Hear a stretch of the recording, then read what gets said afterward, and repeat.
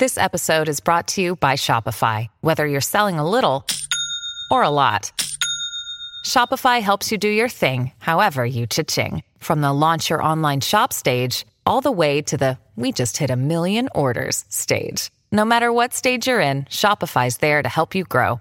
Sign up for a $1 per month trial period at shopify.com/special offer, all lowercase. That's shopify.com/special offer. My friendship to all of you precludes my involvement with any one of you. But if you wanna make love, then I do too, and I'll be right there behind you. All in the name of oh, all in the name of oh, all in the name of oh. Greetings, constant listeners, and welcome yet again to the Losers Club, a Stephen King podcast. Today, at long last, we begin an epic journey. Today, we begin our episode-by-episode coverage of Josh Boone and CBS All Access's The Stand, a project we've been discussing for the better part of a year, I'd say. And wow, oh wow, do we have a lot to say. My name is Rockin' Randall Flagburn, and baby, can you dig this panel? Mike, introduce yourself. Hi, this is Michael Hamish Linklater Rothman. Don't even think I'm saying his name right, but love his character, and I can't wait to talk to him, in our discussion about CBS All Access, The Stand. That's officially the title now. Yeah. Who else is joining me from Chicago? Hey, my name is Justin. Stand in the place where you are. Now head west. Think about going to Las Vegas to meet Randall Flagg Gerber. And it's great to be back on the pod, talking all things The Stand. I know we did a lot of this a couple years ago, and I know at the start of the pandemic you did it all over again. Now we're gonna do it all over again. Yeah. Speaking of, if you haven't listened to our episodes on the '94 miniseries, sort of in celebration of the pandemic, we revisited all four parts earlier this year. It was a Patreon exclusive that we recently made free to everyone. So enjoy that. And of course, you can always go back to 2017 when we initially discussed The Stand. So we've just talked about this quite a bit. But I am happy to have our next panelist because The Stand is a very close book to you. Is that not true, Jen? That is true. Yes, this is Jen Franny Adams, and this is. I was actually, I tweeted a minute ago, I was getting a little emotional when I was like watching it and when I was like getting ready to record this because like I think this was really my entryway into Stephen King. And I think about like how much that has influenced like the rest of my life and that it's just like, and I realize it's not a perfect book and it's not a perfect show, but it means so much to me. I can't believe that it's actually here. Yeah. And I can't wait to dig into it. So yeah, I actually had a very similar reaction. I was talking to my wife about it. Like I was almost like nervous to start the screeners because like I want it to be really good and and it sort of is suspended in this state of potential until I start watching it. And also I was telling my wife, I was just like, this is the reason I got into Stephen King was like the '94 miniseries and then the book, and that obviously shaped a lot of my life. And so it feels like momentous to dive into this, but I think that sort of like even if we do struggle with certain aspects of things, I think like there's still a joy and I don't know, there's something fun about discussing it. So what were you going to say, Mike? Yeah, I was thinking the same thing. I mean, because every time anyone asks, like, oh, how did you get involved or influenced into Stephen King? And, like, I say, the three things. It's, like, one is, like, finding, like, a copy of The Shining in my dad's, like, friend's house or something like that. And then, like, the poster for Pet Sematary. But I really do think that it is the original Stand miniseries from '94.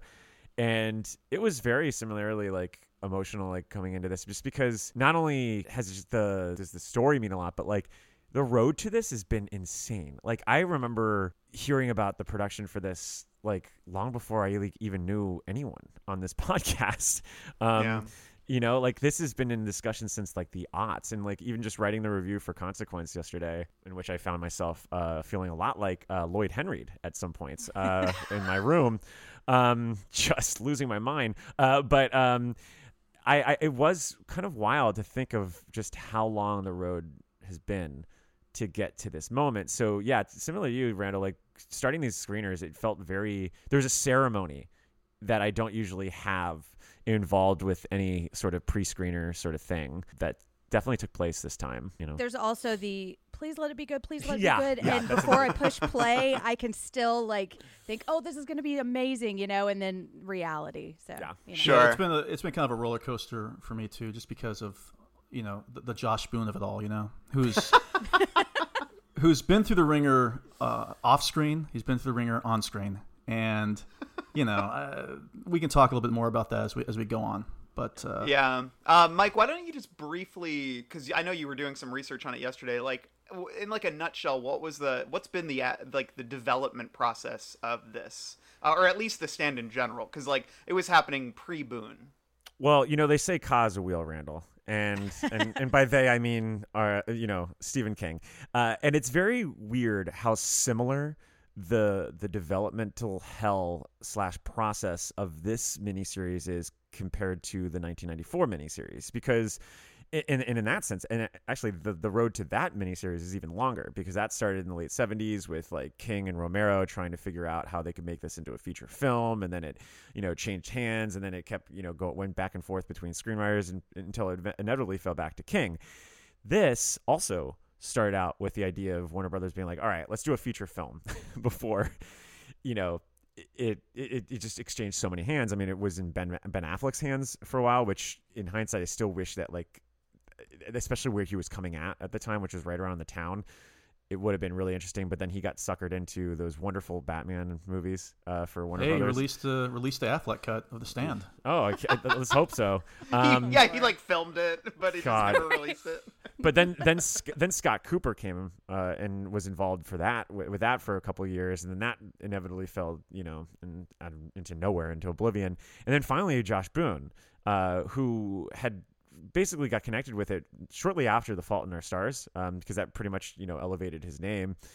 And I remember when that first was announced, and I was like, Josh Boone, and then I read up about him, and I was like, oh, he's like a constant reader at heart. Like, I mean, even Stephen King is in his directorial debut, and so it made sense. But man, he's been through, you guys said it before, The Ringer too, because it's like, this started out with like him saying, all right, well, we're going to do a feature film. Then he envisioned it like it was going to be like multiple feature films, and at one point even like 4 feature films, and then everything got put on ice, which is really weird because it got put on ice around the same time that the King Renaissance was just like peaking. So you're like, it's like a very curious reason why this just didn't happen sooner, because, when it shattered box office records, you'd think like this would have been the first thing. I mean, on this podcast, I think that was like the first book I said was like, that's what we're going to hear in like a month. And then nothing happened. And then, in 2018, late 2018, early 2019, we start hearing, oh, actually, it's going to go to TV again, and now it's going to be a miniseries. So the echoes and the parallels between this miniseries and, Mick Garris and Stephen King's, there are a lot of strong, similar parallels. And what's crazy to think, I was doing the math last night, is that the duration, despite all this time and all of these changes they could do, is not very different than the duration that Garris and King also got. I mean, I think it's a difference of like 3 hours maybe when you really chisel it down. So, that brings us here. There's a lot of thoughts I have on just the structure and format and where they could have approached this project. I've since moved away from wanting it to just ever be a feature film. I think it's kind of a coup in the sense for Warner Brothers and CBS All Access to have this as event television right now at a time when we're not really able to really get that. It's kind of like a unique thing during the pandemic. Obviously there's topical connections, but this is going to be a thread that I'm going to probably be hammering down a lot in these weekly recaps, is that this should have been 5 seasons, and I don't see why they didn't do that. And when we did interviews for the press circuit a couple weeks ago, showrunner Benjamin Cavell, I asked him point blank, or someone did. I think it was one of my questions, and then someone else had it. Actually, it was like, was this always just gonna be a one-off? Did you ever have the idea that you could do more? And they could have. They could have actually done more seasons, which is baffling to me. Like, you have IP, you didn't rush it out for the feature film during the Stephen King Renaissance, so then you waited. and then you're just gonna do a one-off. Like, you would literally have a nest egg. It's weird. It's baffling to me that they didn't have it. And watching these episodes, I've seen 6. I'm not gonna spoil or anything. It's even clear by the first episode that you're like, God, could you imagine the time that you would have been able to have if you had multiple seasons? I know you and Randall have seen like 5 episodes, right? 6. So far? Six. Okay, and Jen, you've only seen the first one also. I've only right? seen the first one, yeah. What I'm getting from the first episode is that it feels like it's still going to be the same story, more or less, that we got from the miniseries, but we're just going to spend a little bit more time with the characters on their way to, you know, Las Vegas, or on their way to Boulder. Is that about right? Is that what they're kind of doing? I'd say so. I think that's actually a good way to pivot into our first section, which is the road so far. On the road so far, yeah, the road so far. Her in Dad's car. On the road so far. This is basically a chance for us to talk about the larger episode, the structure of the episode, the themes of the episode, and the story, obviously. So, yeah, I think like it's the beginning of this episode is probably going to be really jarring for fans of the book or the previous miniseries, because it brings us in Boulder, like with a pretty iconic scene from the book in which Harold Lauder, here played by Owen Teague, who played Patrick Hockstetter in the It movies, but he's been in a ton of things, and he's cleaning up a church in Boulder filled with dead bodies who all died mid-prayer in the church. Cordwood, yeah. Although I will say there is less random dead bodies like in restaurants and stuff than there in the 94 one, which I appreciate, because I always had an issue with that. A guy's dying while playing ping pong. I just don't buy it. Well, I like to say something about that. I think at the underground bunker in the miniseries, the gas hit or the virus hit right away, and people were dying immediately. So people would have been mid. It wasn't like you got sick and people were dying immediately. So I bought that. I was fine with that. If you're going to die anyways, you might as well finish the point, right? Exactly. They're probably like, it was okay, serve, and then the virus hit the room, and then they were dead. They weren't up by more than 2, so, you can't quit. I always just took it as like kind of the same thing in like Dawn of the Dead, when the guy goes and gets his like heart thing checked. Yeah. It's like pulse. It was like they were trying to do a bit mid-apocalypse. Yeah, so we start, in the middle of the story. I mean, in the book, in the miniseries, you don't get to Boulder until halfway through. But here we start there, and our focal point for this episode is not Stu Redman, although he is a pivotal part of it, but Harold Lauder, which is, in the book and the series, the previous series, Harold doesn't show up till pretty deep into the story, and he is, nobody I think would call him the main character, but I think it's a pretty bold swing right out the bat to not only introduce us to the story in the middle of it and then utilize flashbacks to take us back to sort of how they ended up at this point, but also to use a character who is, best classified as an incel,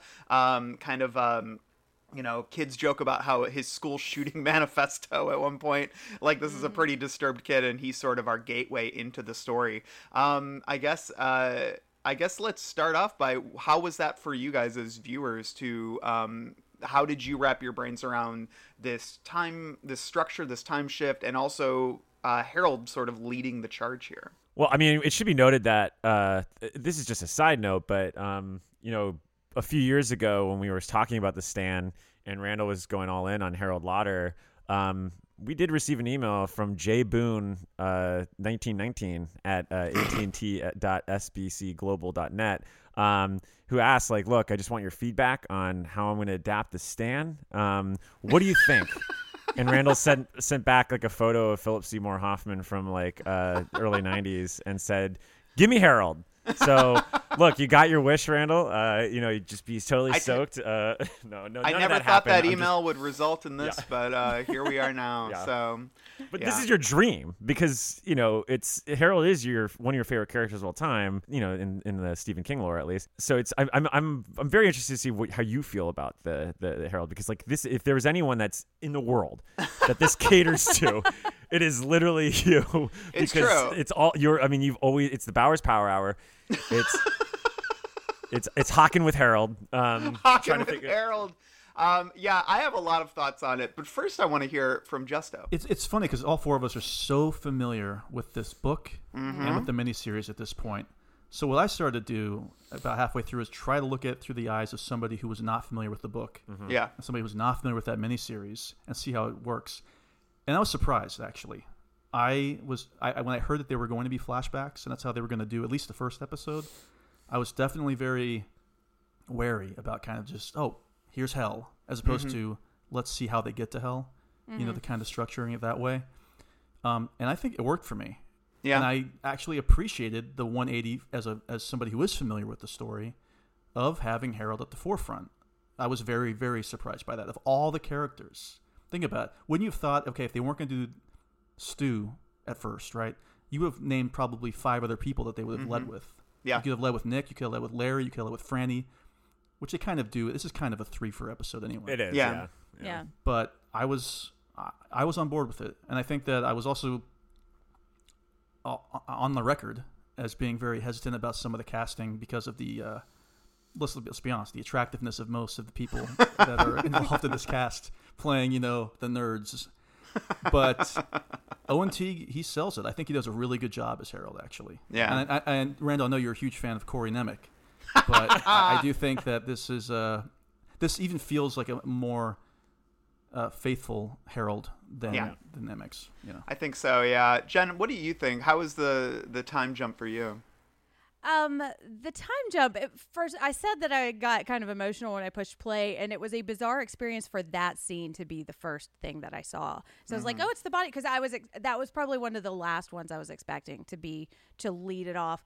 I have some thoughts about the time jump, mainly just because I think they're skipping, like if I were a viewer that didn't know the book at all, I would think that Franny is pregnant with Stu's baby, and because of what happens at the end. And I just think it's weird, like, I don't know, it might just be hard for me to separate everything I know, because as I'm watching it, I'm like, oh, it's Campion, but I was thinking, did they connect that person at the end with the person in the car? Like, does somebody who doesn't know this material so well, are they going to make those connections, But that's a good point, because, like you said, I think Franny alludes to wanting to tell her father something at the beginning of the episode. She does, right? yeah. But it's a good point, Jen, because we are so familiar with what she wants to tell him as people who are experienced with this.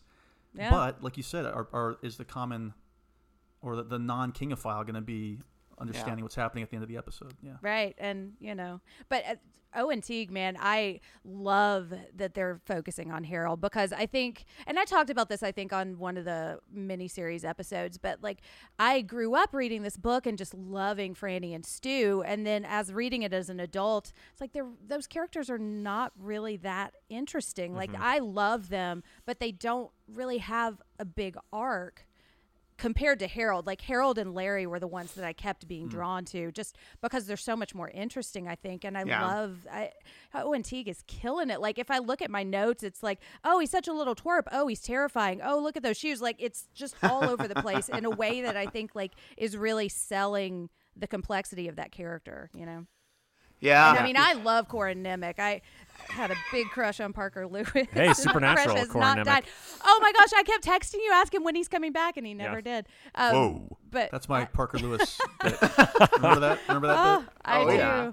But so there was always part of me that looked at him like, oh, Harold's dreamy, like with those fake zits. But Owen Teague is scary here. Oh, Yeah. yeah. Yeah, I agree. I actually think sort of using that as our way in, using that character as a way in, actually illuminates some of the themes that I think are pretty integral to the story in general, which is because I think leading with Harold, what's so striking about him and why using him and Franny as sort of the entrance into this world, at least in the, like, the pandemic is happening, like Captain Trips is happening, and everybody's dying, and they both have completely different reactions to it, and they very much draw that stark line between how people would react and sort of the different reactions that you would have to everybody around you dying.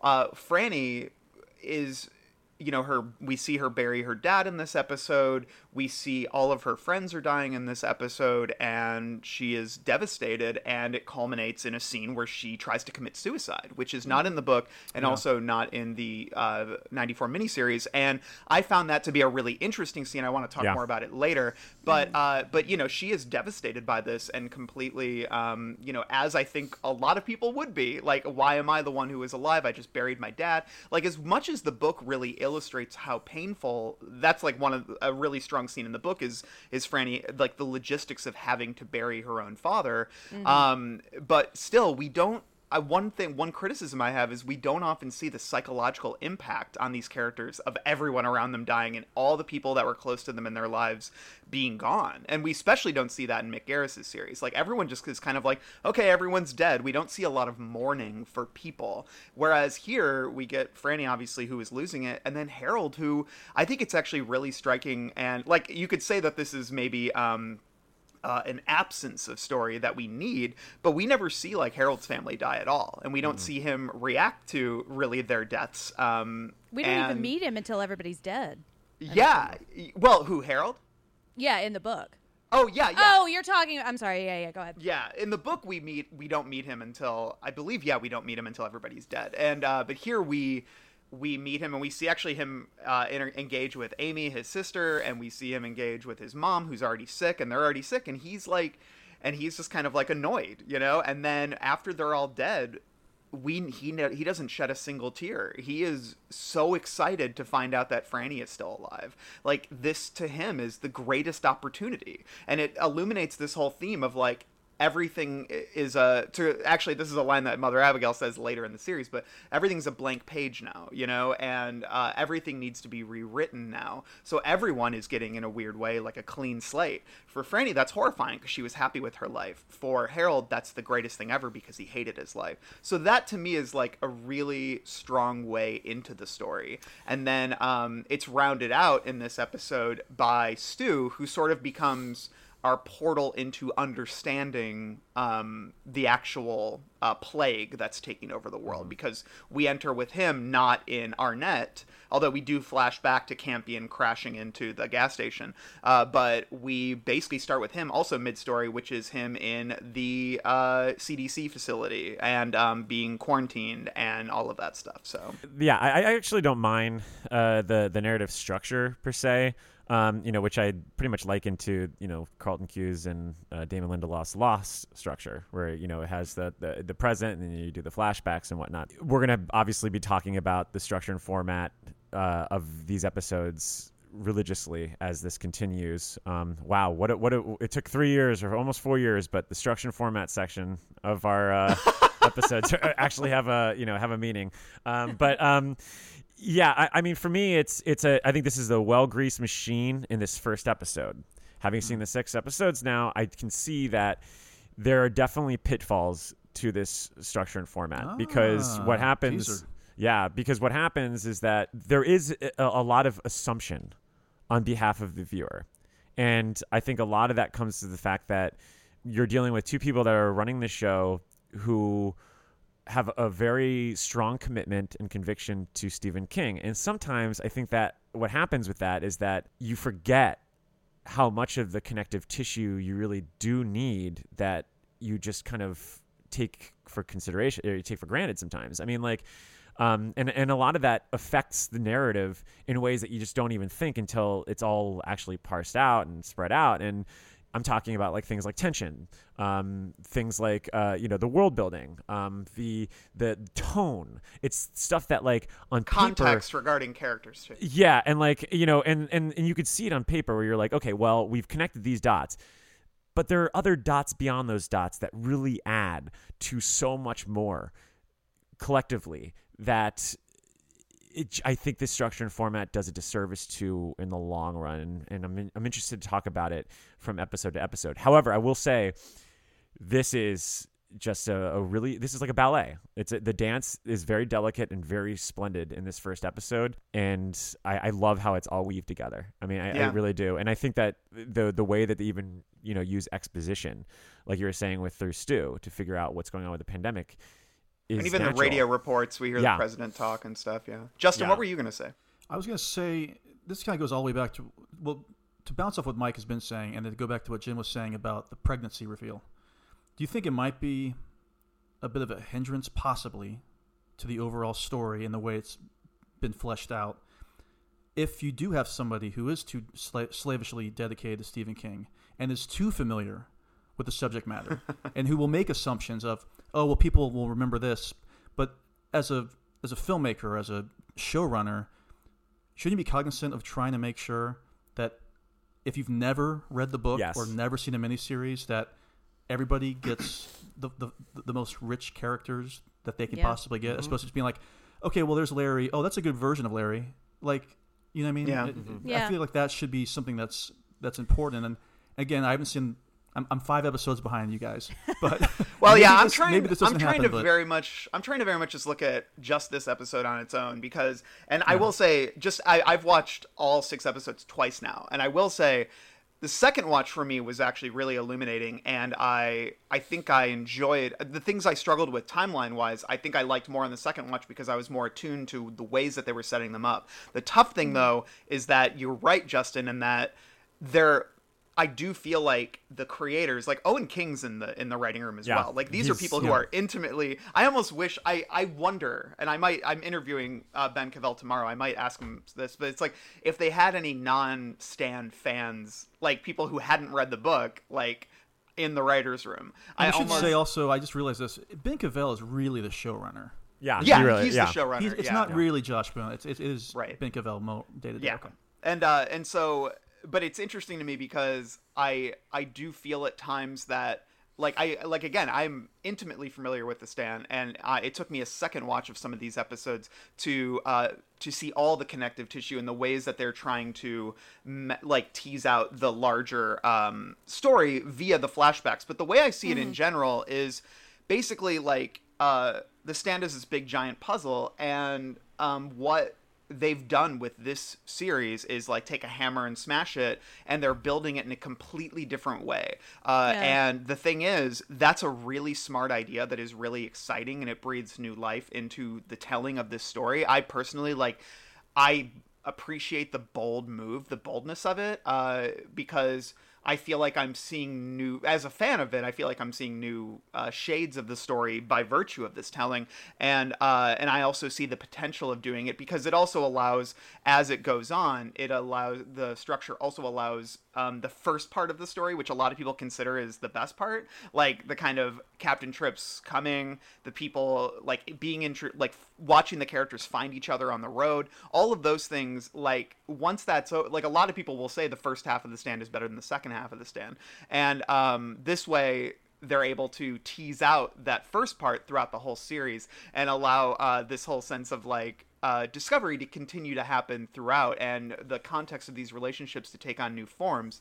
The problem though is that all the puzzle pieces don't, when you take a hammer to them, they don't connect as smoothly as they did if you just did it straightforward. So it's a big swing, but once you've done that and you've pulled that thread, it starts to get really chaotic. Yes. And because there's so many different threads everywhere that once you do this framing device, it becomes really, really tough to make sure that all the context is being provided at all times. And certain characters are introduced at times, even in this episode, where, because Mother Abigail, if you don't know the general idea of her, that's a really jarring presence in this first episode, and because it's so brief, and with Flag too, and with Campion, because the Campion thing, again, like you said, Jen, are people always going to make that connection between the pumps that smashes into an Arnett and the guy who's leaving at the end of the episode?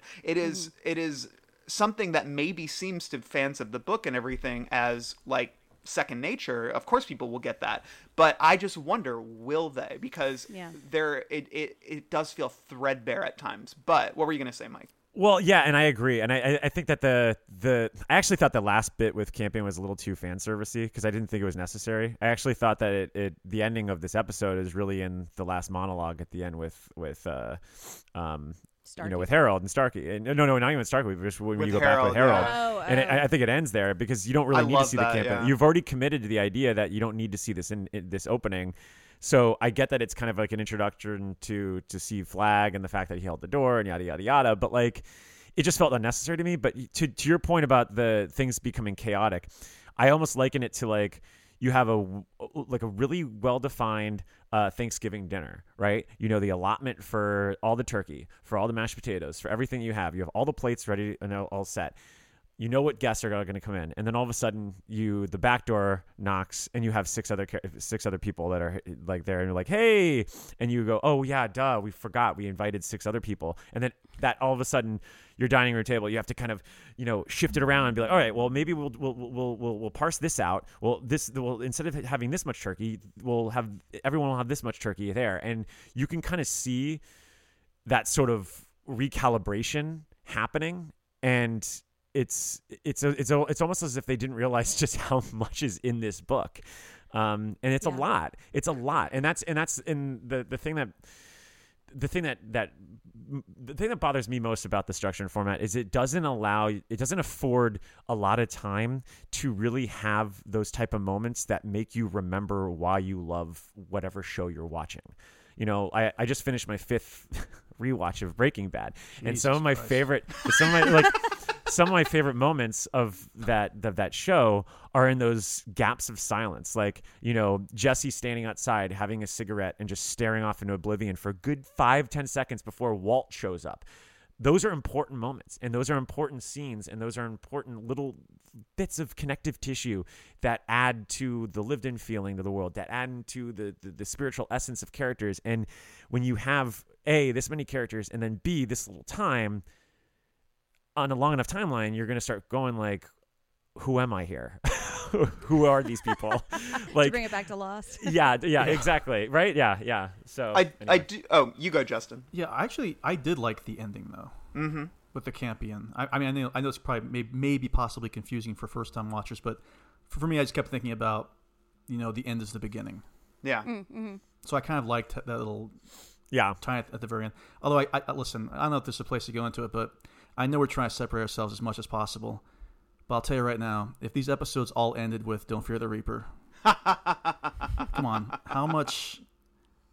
how great would that be? I kept waiting for it to kick in. I kept waiting for the song to kick in, but it never did. Or something I want to Crowded say Out. though about the overall structure of the show and the amount of time we're spending with people, like you said, with Jesse and whatnot. The bottom line is that there are a lot of boring sections in the Stan book. Yeah.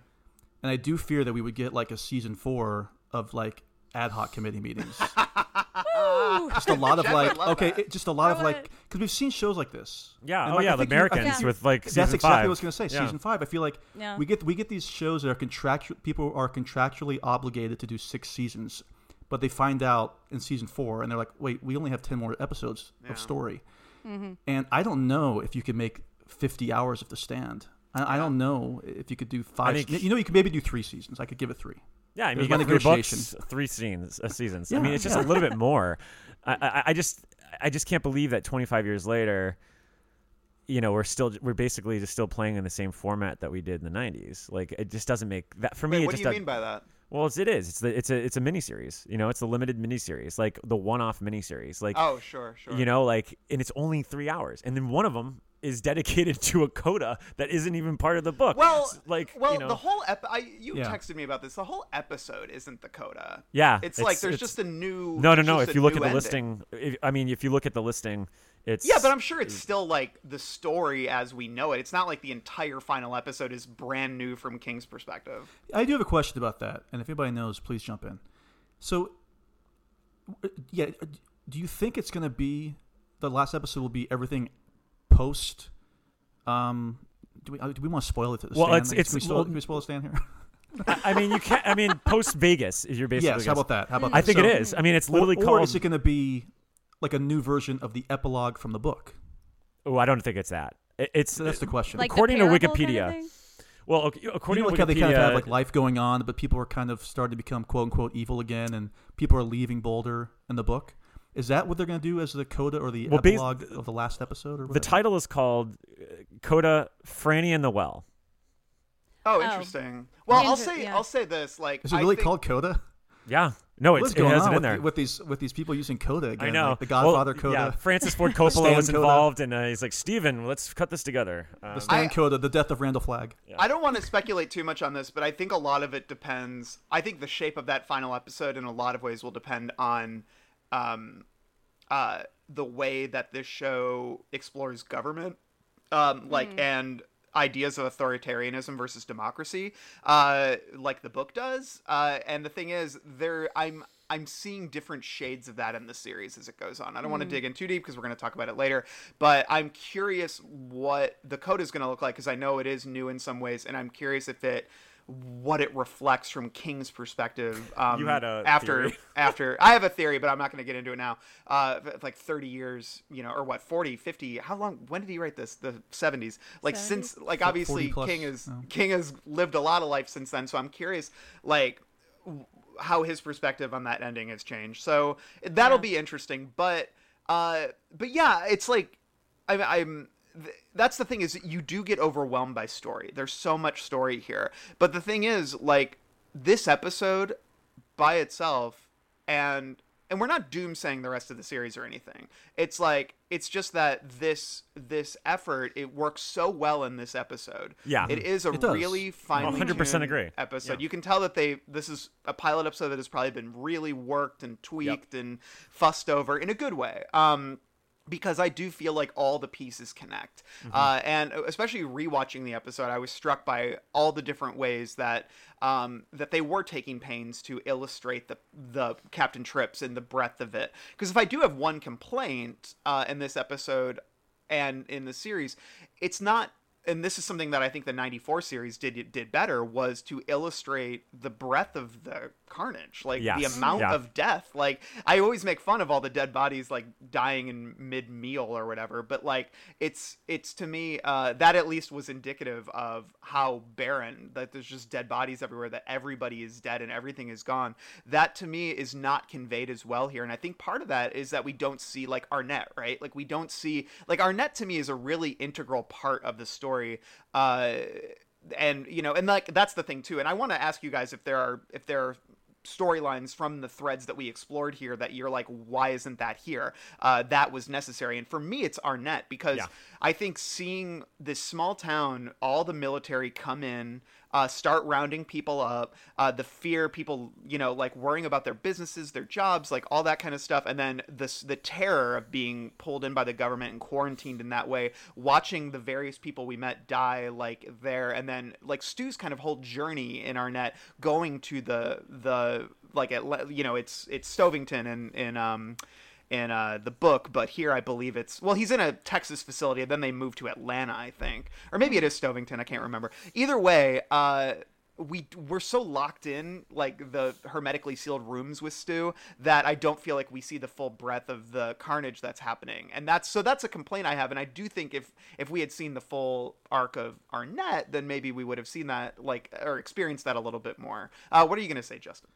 I would say, well, because of the structure of the show, at least, again, I've only seen the first episode, it's not as apparent to me that they're going to leave things out, because I just assumed that it was possible that they would go back to Arnett in some future episode, because they are dealing in flashbacks, but apparently they don't. So I guess I could move on from that. I mean, that's the thing, is like there are some really really integral storylines that I feel like personally, I would have much rather seen more of Arnett than had the whole J.K. Simmons scene, which to me really does not work. What did you guys... So basically, when Stu is leaving the CDC, I guess we'll just unpack the plot really quick. He's there with this Dr. Ellis, who's kind of his pal, played by Hamish Linklater, who's very, very good in this episode. I will say this for the stand. Some of the supporting performances throughout are, like, really good. Like shockingly good.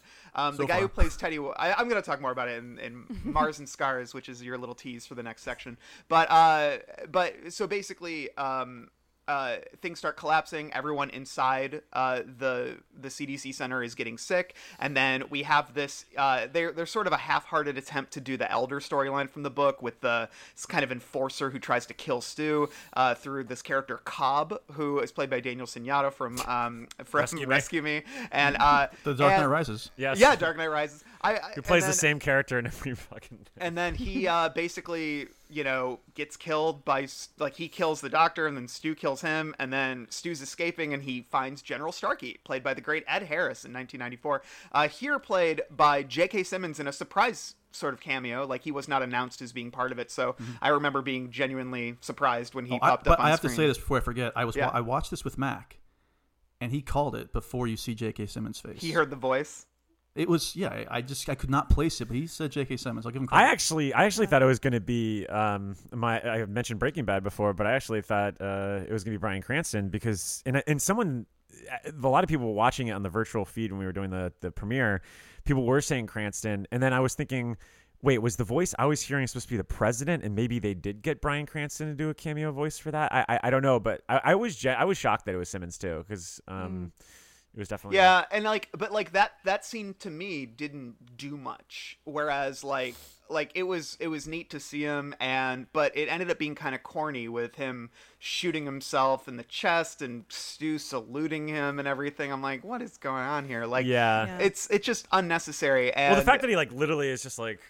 So I think that's that's something that was frustrating in this episode, and also I think in general is there are certain scenes that they show.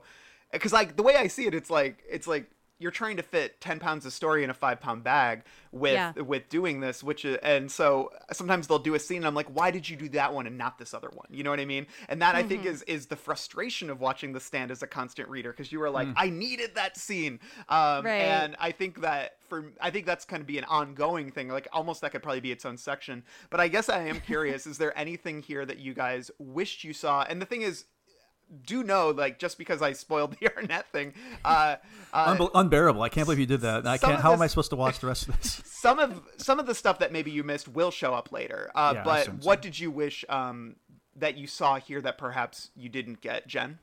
This is wish fulfillment for me, but I really, really wanted the scene with Franny in the parlor and her mother, and that's the scene that, I will argue, makes the expanded version of The Stand worth it to me. I just love that. I love how much depth it adds to her character. And I think when I think about my overall problem with the structure, because I loved this first episode, but I just wanted more room. And I imagined, it felt like watching the first 2 episodes of The Outsider, where I was like, what the fuck? They're halfway through the book already? It was flying by. And I was like, what? It's weird because I feel like it's going to be confusing to people who haven't read the book and almost like whiplash for people who have.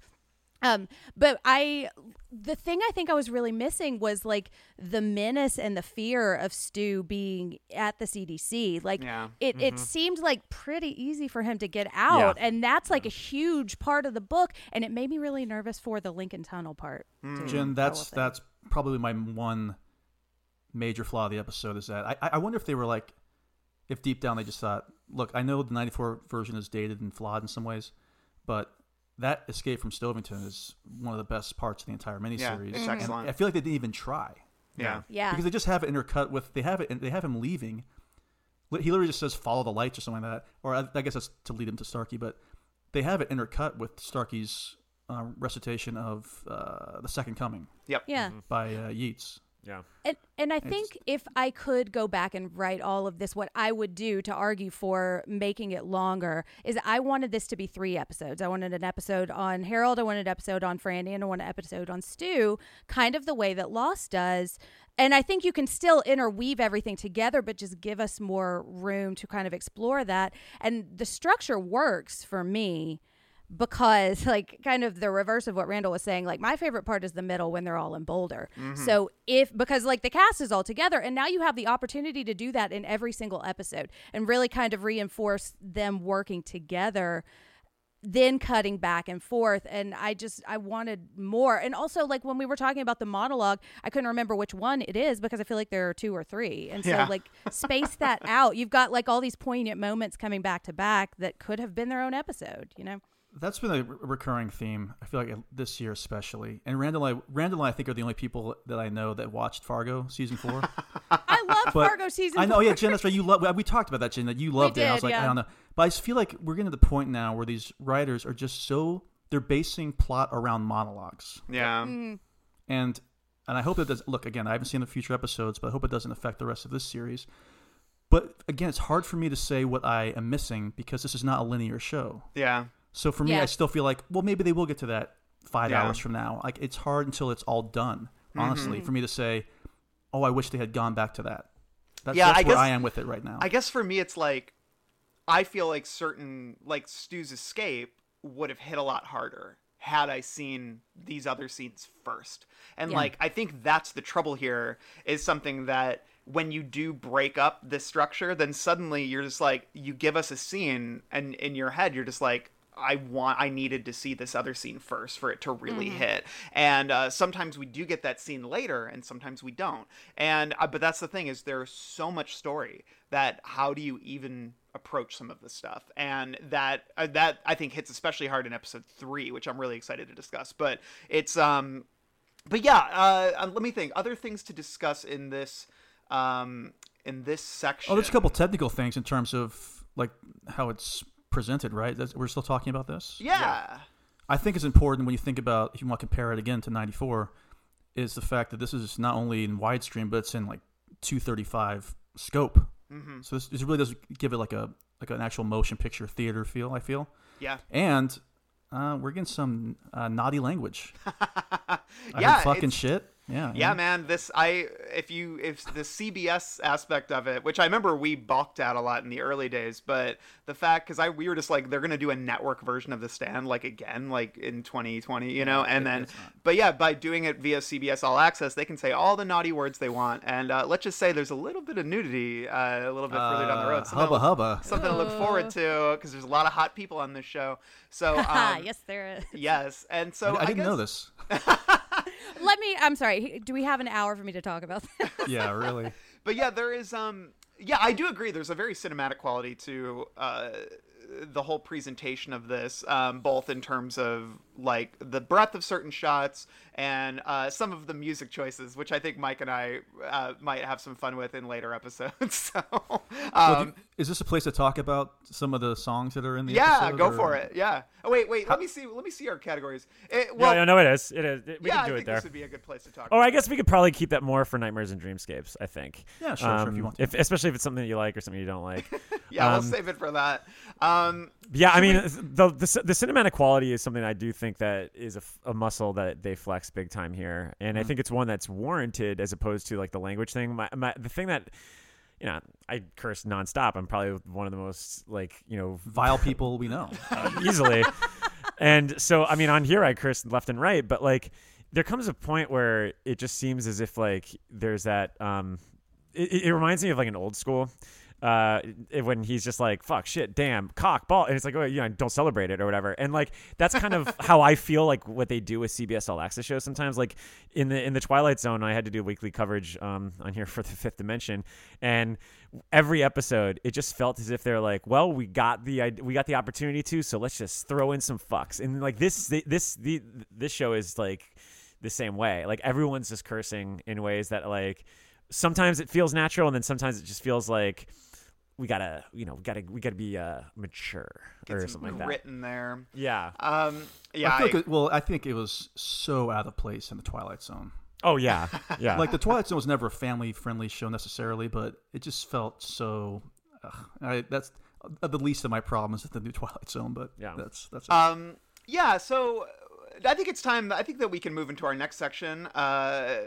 To talk about the characters a little bit more, and we have already touched on some of it, but I think there's a lot more to unpack here, including the performances. So let's move on to a little section we like to call Mars and Scars. Saw you leaving. You bored with the sermon? No, just not really my thing. Can I give you a piece of friendly advice? Sure. Now, it's one thing to come into town thinking you're too good for the people who live here. I don't know why you'd say that. I wouldn't. But being too good for God, that's another thing entirely. Mars and Scars, a reference to 2 of this series, big stars, both of them very attractive. James Marsden, Yes. Alexander Skarsgård. Jen, is that what you were going with? I didn't That's think about what the Mars. I knew the scars was obvious, but was the Mars? Yeah, that was just me. Like, I've been talking about how hot both of those are for months. Well, if Yeah. you think about it, it's so James Marsden's playing Stu Redman, who's ostensibly a hero, and then Alexander Skarsgård is playing Randall Flagg, who, as we all know, is the villain of the Stephen King universe. And we have a section that's heroes and villains. I mean, it's perfect, and they're both super hot, so win-win for everyone. I just had to break it down for the constant listeners who are like, "What the fuck is this Mars and Scars shit?" It's not just you know? indulging me being like hot for everyone in the show. Yeah. It works. You could, like, the Young and the Teague. I mean, you could Ah, I like that. nice. I like it. that. Let's start with the hot one himself, James Marsden. So Thanks I for think- specifying, because everybody in this fucking show is so attractive. I don't even know. You could have said, let's start with the hot one. Let's start with Owen Teague. Let's start with Odessa Young. Let's start Mike- with Alexander Skarsgård. Let's start with all the doctors who are extremely hot. Let's go. They are. No, it was funny. Mike was sending me bits from his Consequence review, and he it's just so baked in the way we speak about him now. But you talk about Marsden, you just call him Hollywood hunk for no real reason. But that to me is just very funny to me, because it's it's just so ingrained. And I was watching it with my wife too, and Jen was just kind of he is she just was looking at Marsden. She's like, he's not real. He is chiseled from stone, you know? So, Well, he's been in this underground bunker for 3 days. He's looking hot as hell. It's unbelievable. To be fair though, there was a joke made yeah. where they say, "Why aren't you wearing your mask?" Do you remember this? Yeah. I don't actually. And he says, "I'm too good looking." Oh. I thought that was pretty funny. That was a Is pretty that good a joke or is wink. that just a fact? I know. It's both. So how do I think we hemmed and hawed a lot, I think, about Marsden, not because he's not a good actor. There is something inherently likable about Marsden. I think we all enjoy him on screen. But sometimes he's best utilized, in Westworld. I actually think he's really well utilized, where he plays sort of a cowboy who doesn't really have a soul and is just sort of there because he exudes sort of the rugged masculinity and beauty. And I don't think we turn to James Marsden for deep, soulful, Oscar-winning performances.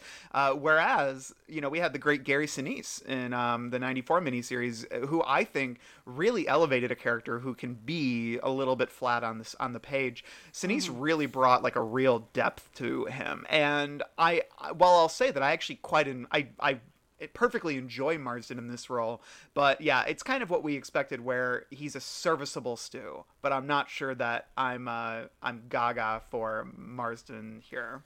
Gaga for mama. Gaga for mama. Yeah, I think he actually kind of brings him back to the page.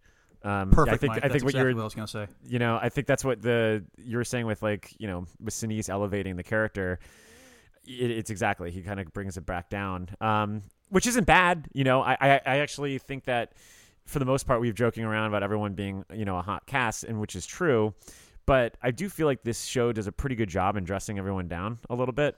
Especially coming into we've only seen a little sliver of the whole pie that is the Stan CBS All Access cast, and I think that for the most part everyone does feel pretty real to me. They don't feel, it's not like I'm watching on Halloweenies today, which is a Sunday, we dropped the Friday the 13th 2009 remake Good episode. Lord. Talk about And attractive people. Yeah, and they look they all look like they walked out of a Hollister catalog. That's not the case here. I would argue that everyone looks they look dressed down. That's the best way I could say it. But yeah. Other thoughts on Marsden, his performance here? Is there more to say?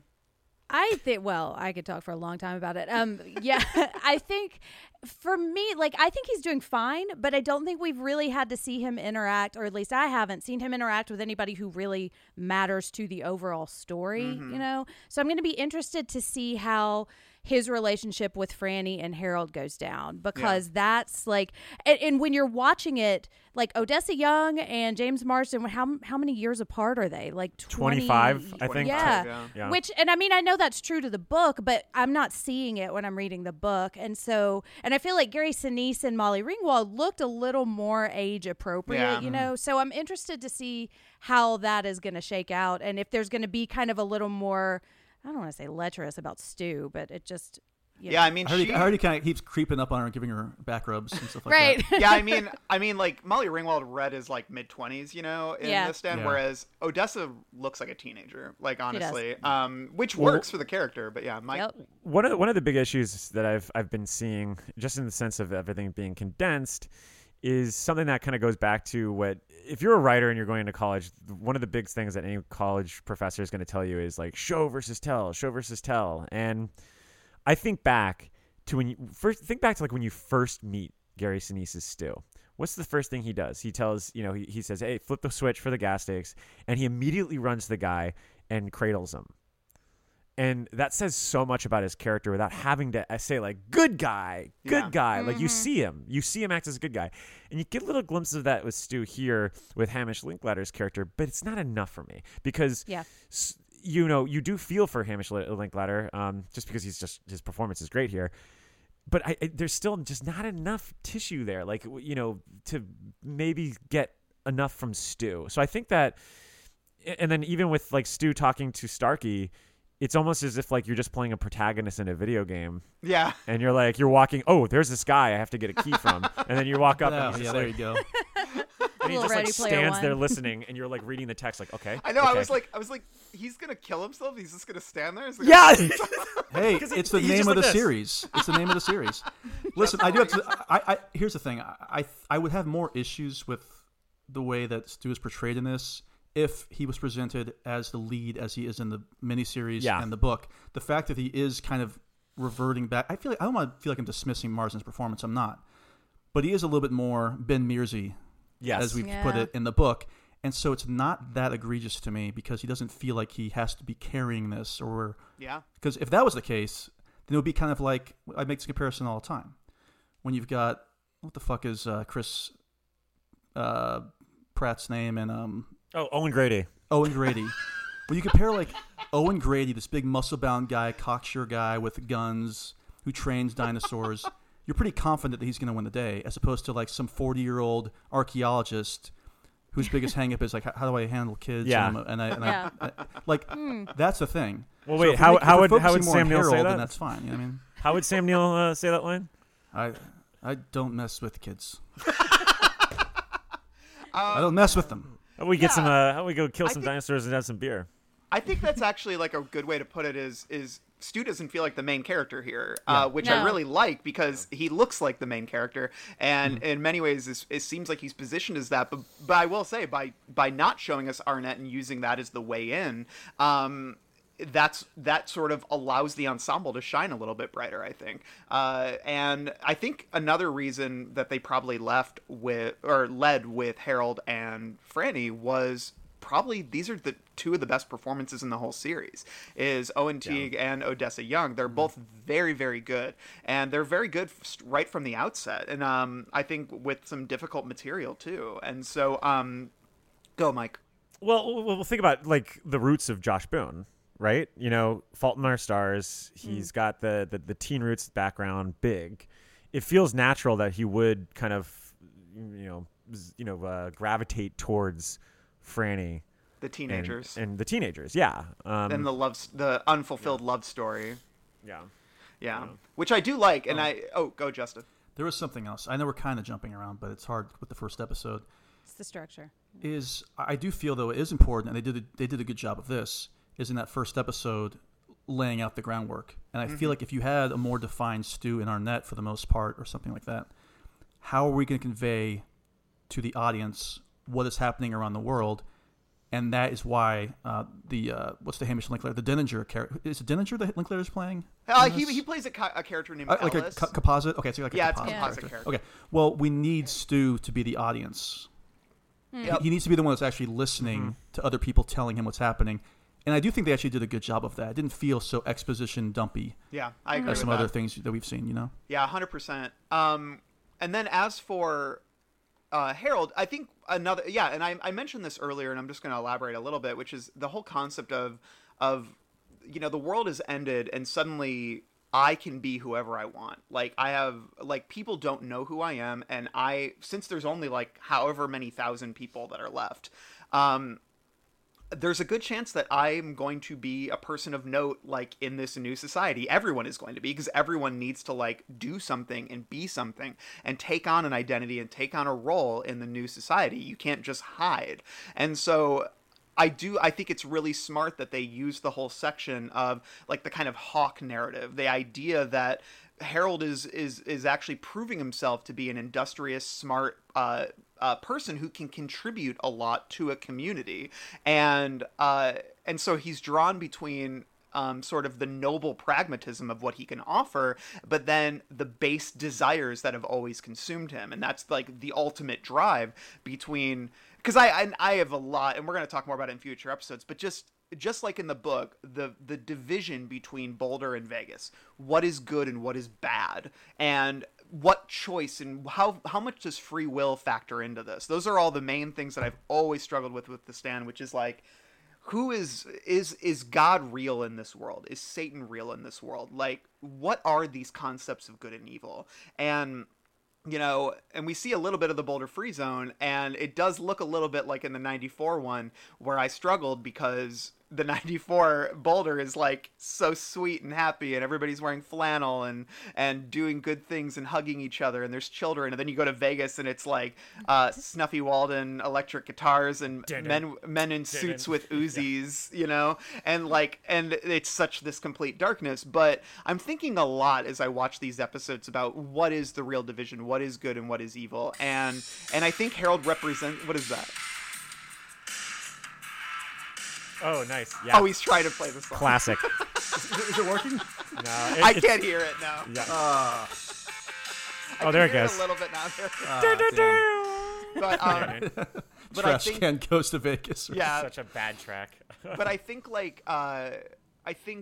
it's this general concept. I think it's epitomized by Harold here, which is like, do you want to be part of a functioning society that wants to rebuild and that is based by and large on selflessness? That's the thing, is you mentioned Stu holding Campy and running to him and holding him in his arms. We do see that scene here. It's just not as emphasized as it is like in the book and in the miniseries. And I do think that's actually a smart way to put it, because I've been looking for those cues, like what defines the people who go to Vegas and what defines the people who go to Boulder. And it's not just this vague concept of goodness.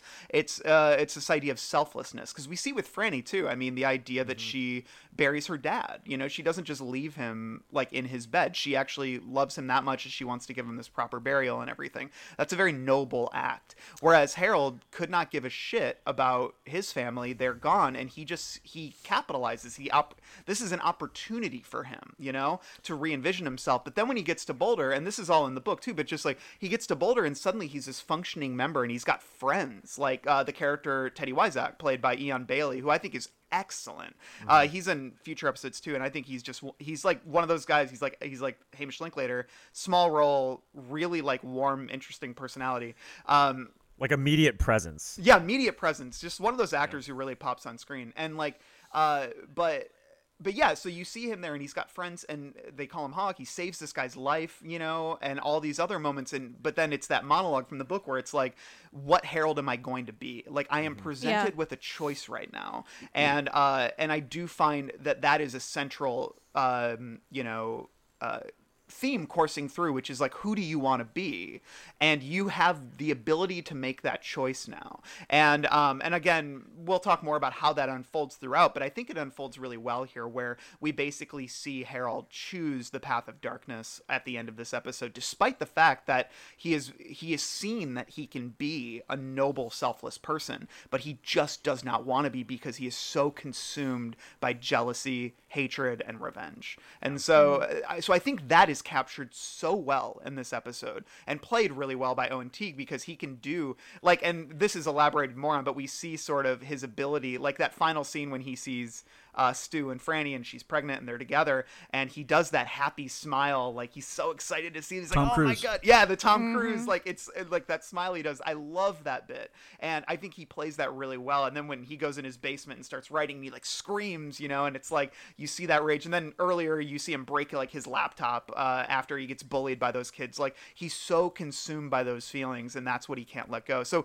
it's very successful in using that character to illustrate these themes and set up like these are the choices that all these people have to make. The tough thing is like ideally we'd see each character have make that choice in the same way that Harold gets to, but there's just not enough time for that. So. Yeah, that lack of depth is one of the more concerning attributes. Is the fact that like you can tell what characters Boone and Cavell really love and which ones they really want to hinge this narrative on. And I at first, because I've watched the episodes a couple of times too, and at first I did attribute to like performance, right? Like because like I mean, look, like you just said already, like Teague and Young are like just the MVPs of the series, I think, and especially this episode. And I just attribute it to the fact that like their performances are so great, but it's really not. I mean, it is, but it's also the fact that like they're given so much more time in conviction and in concern with regards to like thematic tissue and with regards to like how they're building their character. And yeah, there is a lot of that I don't want, we can't go into too much in the future episodes. It with Stu, right? Because Stu, we don't get all that. Exactly. Like Justin said, he's there to listen. He is there as sort of a vessel for us to learn about Captain Trips, and he'll be fleshed out more later. But but that's the thing is getting those opportunities. Like the material is really there for Harold and Franny, like because there is a real concern with that narrative specifically, and I can see why. I just unpacked why. So Jen, did you have something? Yeah, go for it. Well, yeah, I mean, I feel like that's kind of supported by the book too, because when I think of the characters like really deciding, Harold is really the only one aside from maybe Nadine who decides. It almost feels like everyone else is kind of destined, and they might be tempted or like. Because I know Franny sees the dark man in her dreams, but it's never really a question of where she's going to go. Yeah. And that's what I think is so fascinating with Harold, and why I think his character is so interesting, and what makes the book so relatable, like we were talking about. Like, I would love to think that I would go to Boulder, but there's part of me that was like, maybe, maybe I would go to Vegas, And I think Ogun Teague is just nailing that ambiguity. And like one of my favorite parts of the book is his note that he signs as Hawk, and I don't want to spoil, and I loved hearing that language in this episode. Like I could have been someone in Boulder or so. That just, it breaks my heart every time, because it's like that what if, that if I just made the other decision. And I love the line where he says, like, because we see him in a dream at the end, like the episode ends with Flag showing him the stone, which represents sort of like, you are like, this is my appeal to you to be with me. And the thing that Harold's drawn to is like, I can be a member of a society, a contributing member of society. He goes, but out west, I can be a prince. And it's that idea, I can be royalty, I can be worshipped. Like I can be, I can be on that level. And I think that's also part of it too, which is like, and it relates to that idea of selflessness. Like, do you want to be a contributing member of society, or do you want to fuck around and be worshipped by people, And well, it's, and yeah. You go ahead. There's like a tie to what's going on in the world right now. Like, you have to let go of pain and hurt and like injustice to move forward. And I feel like he is just so unwilling to do that. And that's what makes him so fascinating. Yeah. Well, and then it also gets into the idea that like he thinks that what he's doing is good, which is something that's really hard to portray on screen. Like that's why the concept of the incel character is rarely like perfectly portrayed on screen, because there's so much complexity with it, because you really have to understand the agency that they think they have over the situation, and what their agency, what the emotions they tie to that agency. Like, for example, like, he goes and saves Franny. That's something that he believes is something that's going to, that would probably set him on the destined path for Boulder. But as we see, it's such a selfish thing that he only uses to kind of contribute, to kind of keep his will over something. And like, this episode, surprisingly, like given the time and everything, like really does a good job in showing those complexities. And then what's really cool about it, and this is kind of a good transition to Franny, is that while we're learning about Harold, I think this show does this episode especially does a really good job in being able to kind of do the reverse and build her character in ways that show that kind of take on his themes and then also build it, like connect with the themes of her, where it's like she's pretty much, accepted defeat. Like she's lost everything she knows. She's tied with this person that she absolutely hates and disgusts. And there's this sort of, arc with her is the idea that we're able to see her coming around to the sense that like, well, I guess I will still hold on to the hope that there is a reason to live, that there is this kind of reason to keep going. And so I don't know. I think the dichotomy between the two characters is just really smartly aligned here. And I think with what I love about Odessa Young is she's kind of similarly hitting on the same beats that Owen Teague does, where she says so much with like her reactions, like she doesn't outwardly have to say that she hates Harold. You see it on her face, and that's such a different 180 from what we got in like, especially even the miniseries where it's like, oh, Harold, like that's not the case. Like you literally just see her in like the way that she even like the way that her body movement is around her. Like there's a lot of nuance there. And I think that does kind of set the tone for what you're saying, Randall, with like the choice between, the crossover. Yeah. What were you going to say, Justin? I think that's a major point, especially in terms of the difference between this and the miniseries, is that they do capture Franny as acting a little bit more frazzled. Like you mentioned at the beginning of the episode, Randall, like how would we would not be behaving so prim and polite if 99% of the world was gone. Mm-hmm. We would be freaked out. Our minds would be just wandering all the time. She's just buried her father. And I love how she really snaps at Harold in this. It says like, you were the weird kid that was always in his room when I would go visit your sister. I never liked you. Mm-hmm. And I think it was, I don't want to say, I think people use brave too much, but I'll just say it was a brave choice of the writers to not show that she's just some perfect protagonist like we often get in these types of shows, Yeah, I agree. How do we feel about the suicide attempt? Is that because is making her beholden to Harold in that way? Is that necessary for the arc? Does that work? How do you guys feel about that, Justin? I feel like that serves more the Harold character than it does Franny, because I think what you're showing here is another another part of like the incel characteristic of, well, I saved your life. Mm-hmm. Why don't you love me? Yeah, you owe me. Yeah, you owe me. So I don't know what it does for the Franny character. I don't know, because again, maybe they do elaborate a bit more on that in the next few episodes. But it does feel to me a little bit more of a plot device than I don't know. Yeah, I think I struggled with it. I kind of went back and forth on it but the thing is, at the same time, I feel like it's almost necessary. It's a necessary thing to show, which is that if everyone you love dies and the one person that's left is the weird kid who creeps you out, like, do you really want to keep living through all of this, And I think that to me is almost a necessary perspective, which is that the psychological toll, the emotional impact on you, because it's something I feel like we don't get a lot in the actual story, even in the book, is what is this doing to people like mentally, and do they want to keep living in all of this? Like even when King does all the little short stories in the book of all the people who it doesn't really explore that. It's usually just all these like depressing accidental deaths. Like I just somebody runs to death. Yeah, exactly. Jen, it's a good chapter though. Yeah. Well, it's interesting because, I mean, she's pregnant also. Mm-hmm. Yeah. Like, and I think it's easy to forget that, especially in this episode. And in the book, it talks about her not wanting to take the sleeping pills because she doesn't want to hurt the baby. And I was just thinking, like, it's not that she's now got to figure out, like, where she's going to get food or where she's going to, like, how she's going to wash her clothes. She is about to have a baby with no help from anyone. And that scene shocked me, but I was like, I really liked it because I think it just added depth to the character and like a reality. And I also loved how detailed the scene of her burying her father was, as gross as it was, like how heartbreaking that would be to just keep going through all of that. And I feel like Franny is one of my all-time favorite characters in any book. Mm-hmm. And I've grown up kind of, I don't want to say idolizing her, but just like she's one of the first female characters aside from like Matilda that I remember really relating to. Yeah. And I feel like she's kind of gotten some shit in the last couple of years as not really doing much in the story.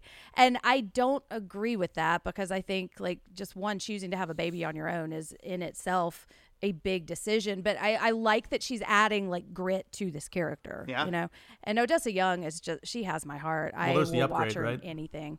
Yeah. If we're being honest, that's enough. Yeah. Oh yeah. As much as I love Molly Ringwald, like This is more. This is yeah. better. I think More but real. to give more credit to Franny though, I think her photographic memory, when we're counting all the ad hoc memory dialogue. Oh, yeah. I think that I was always very impressed with her note taking man. skills. I love meeting notes. Yeah, I think that's all super interesting, and it just reminds me a lot too of how well, you know, they're able to, they sort of activate, like, again, I'm not like 100% on board with the suicide attempt, but I do think it does like suit a lot of purposes. But it's also propelled in some ways by when Harold kind of, he's the one who sort of takes away a lot of her hope, but to him it's not, like when he says to her, he's like, nobody's coming, nobody's going to help us, all the people in power are gone, and it's their fault that we got here in the first place. So, you know, it's like he's basically saying, you know, we're never going to return to normalcy, and he's like, that's great. And she's like, that's horrible, you know? And I think, again, that's like just a super interesting wrinkle that they were able to work in, and all that stuff's in the story as well. But I think, you know, too, the stuff that Glenn discusses in the book, you know, all the stuff about we're rushing to turn on the electricity again. Do we really want to do that? Like, are we really gonna just rebuild society as it was when it led us here? Like when Harold has those lines, it does make me think that this story, this version of it, wants to engage with those themes, which to me is really, really important to the overall story of The Stand. So any other thoughts on, because we really only get those three characters and a couple small auxiliary characters in this one. Or is there anybody else that you guys want to discuss or elaborate upon? Well, I just want to say, I think, you know, Harold's a big fan of Eraserhead. Yes, I did like his Eraserhead Naked poster. Lunch. Yeah. And, of course, King Crimson, which we'll get into later on. A little Awesome. on the nose. Yeah. All right, let's move on to our next section, Nightmares and Dreamscapes. If you think your dreams are disturbing, imagine the nightmares of Stephen King. What are you, some sort of a horror movie guy? No, Clyde, I'm a literary guy. In Nightmares and Dreamscapes, we discuss the things we loved and the things we did not love, the nightmares and dreamscapes. I can start this one. One of my nightmares, and just something that kind of almost annoyed me, and it comes straight from the scene I was just discussing, when Harold talks about how it was all over the internet, the idea that the government had manufactured this virus and that, you know, all this stuff was happening. And I love that they engage with that. Like, what is the role of the internet in this world since it takes place in modern times? And then Harold has the line, it was all over the internet before they shut it down. Can you really just shut down the internet? And also, like, it almost annoyed me because if you're going to set The Stand in modern times, like, how are you not going to engage with, like, what the internet represents in this world, because it is so important, and how does that impact this world? And they kind of just brush away the idea of how the internet could be utilized in this sense, like in this world, because they just shut it down, which to me was just sort of a line where they're kind of like, we're not going to engage with that aspect of the world. Like, we're going to allow this world to exist like it did in the 90s. You know what I mean? So, what other maybe nightmares or dreamscapes, like things that you want to highlight as things you really loved or things you really hated, do you want to highlight right now? Justo? I mean, I've talked about it a little bit throughout. I've been teasing it, as it were, as we say in the biz. But I likened some of the casting in this to James Brolin as PW at the end of Pee-wee's Big Adventure. Like, I mean, think about like the quote unquote physical nature of somebody. Like, we've got Daniel Sunjata, who's looked like he's 25 for 15 years. He takes over from the guy who played Elaine's ex-boyfriend on the Junior Minute episode of Seinfeld, and the guy who plays Bub from Day of the Dead. And then we've got basically the devilishly handsome Hamish Linklater, who's basically doing the Max Wright role, the dad from Alf.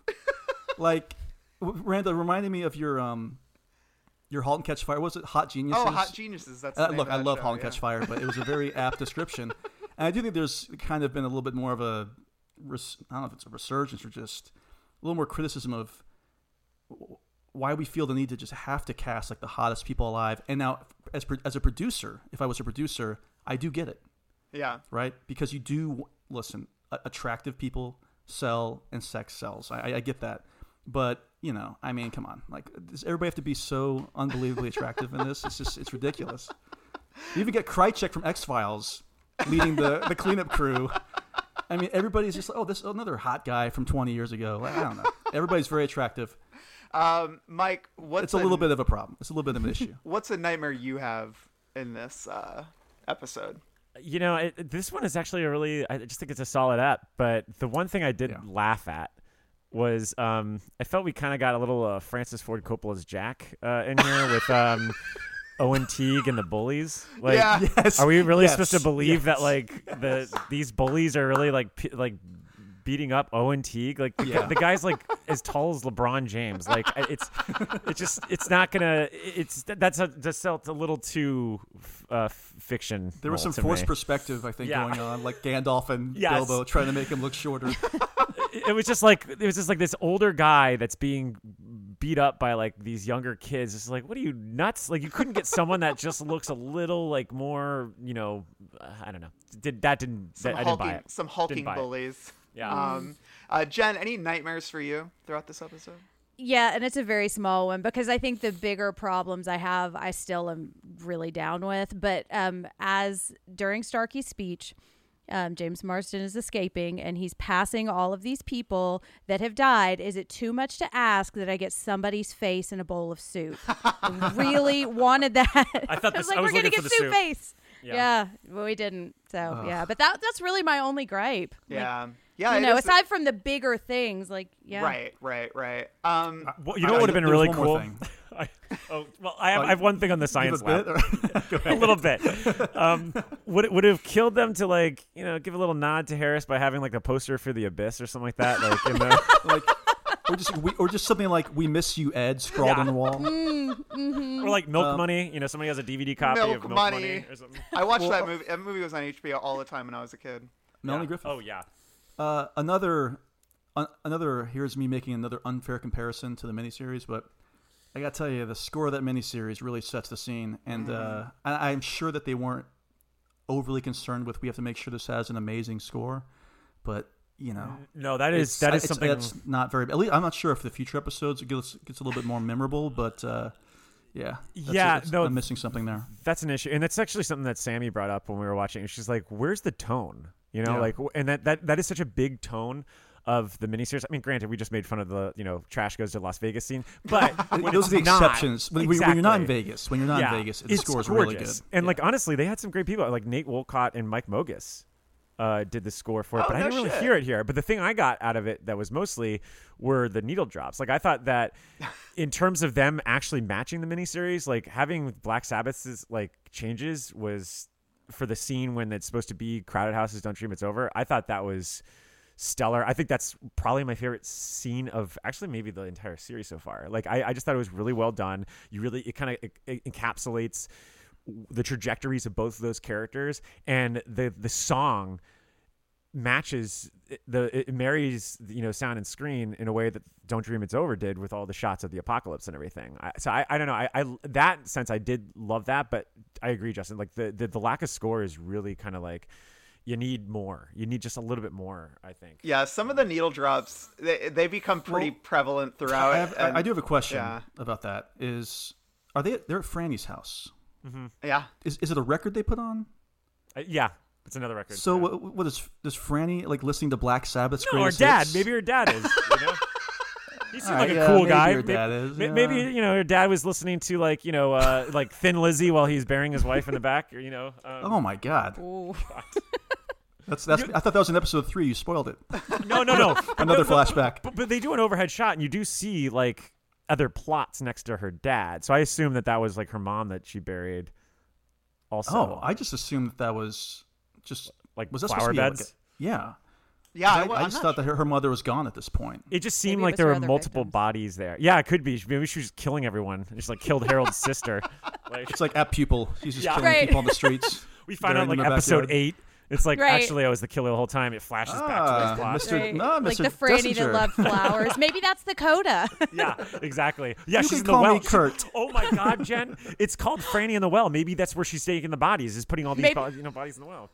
Maybe it's an eclipse connection. Yeah, Oh, right. Yeah, she's gonna look up and see Dolores. Stu, Maybe at the very end, it's like Randall Flagg's like, "Call me Dustinder." It's gonna be like the ending of Goodfellas. Hey Stu, go by the well.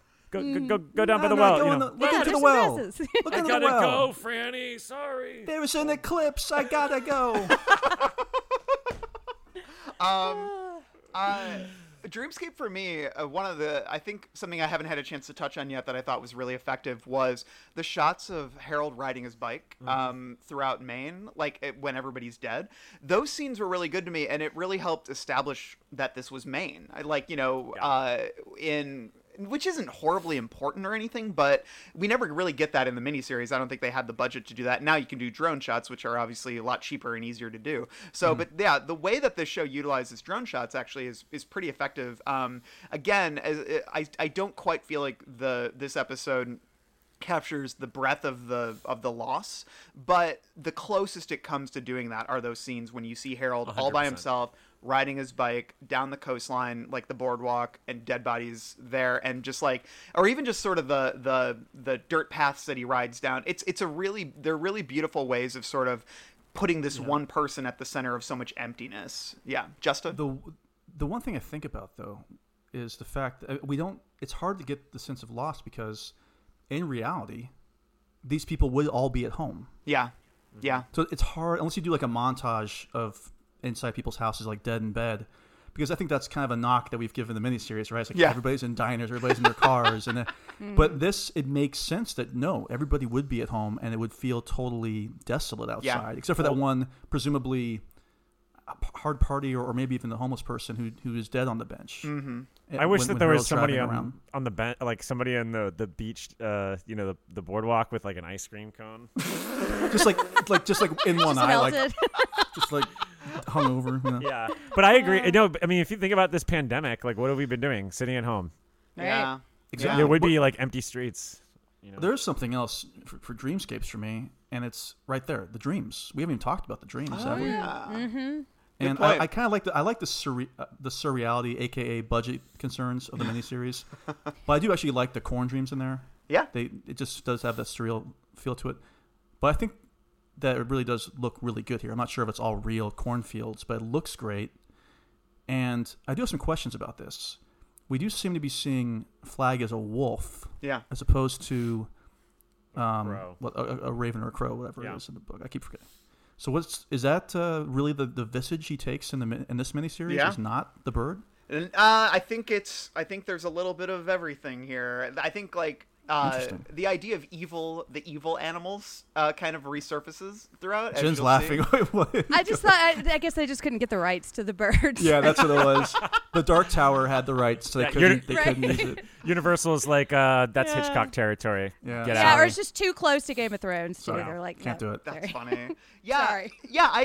I think that speaks actually, Justin, to the ways in which this series really wants to be a singular telling of this story, because it deviates in so many ways that, like, stylistically at least, I mean, obviously with the time jumps, but with a lot of the ways that these characters are depicted. Like Owen Teague's Harold is very different from Corin Nemec's Harold, and obviously Odessa's Franny is very different, but as you'll see, like, those are more so performance things, but there are other characters who are like basically they're given almost an overhaul in terms of their presentation. I don't want to spoil it yet, but you'll see in the next episode, certain characters are very much not the ones that, like, it's the complete opposite of like what we got in the 94 miniseries or even in the book.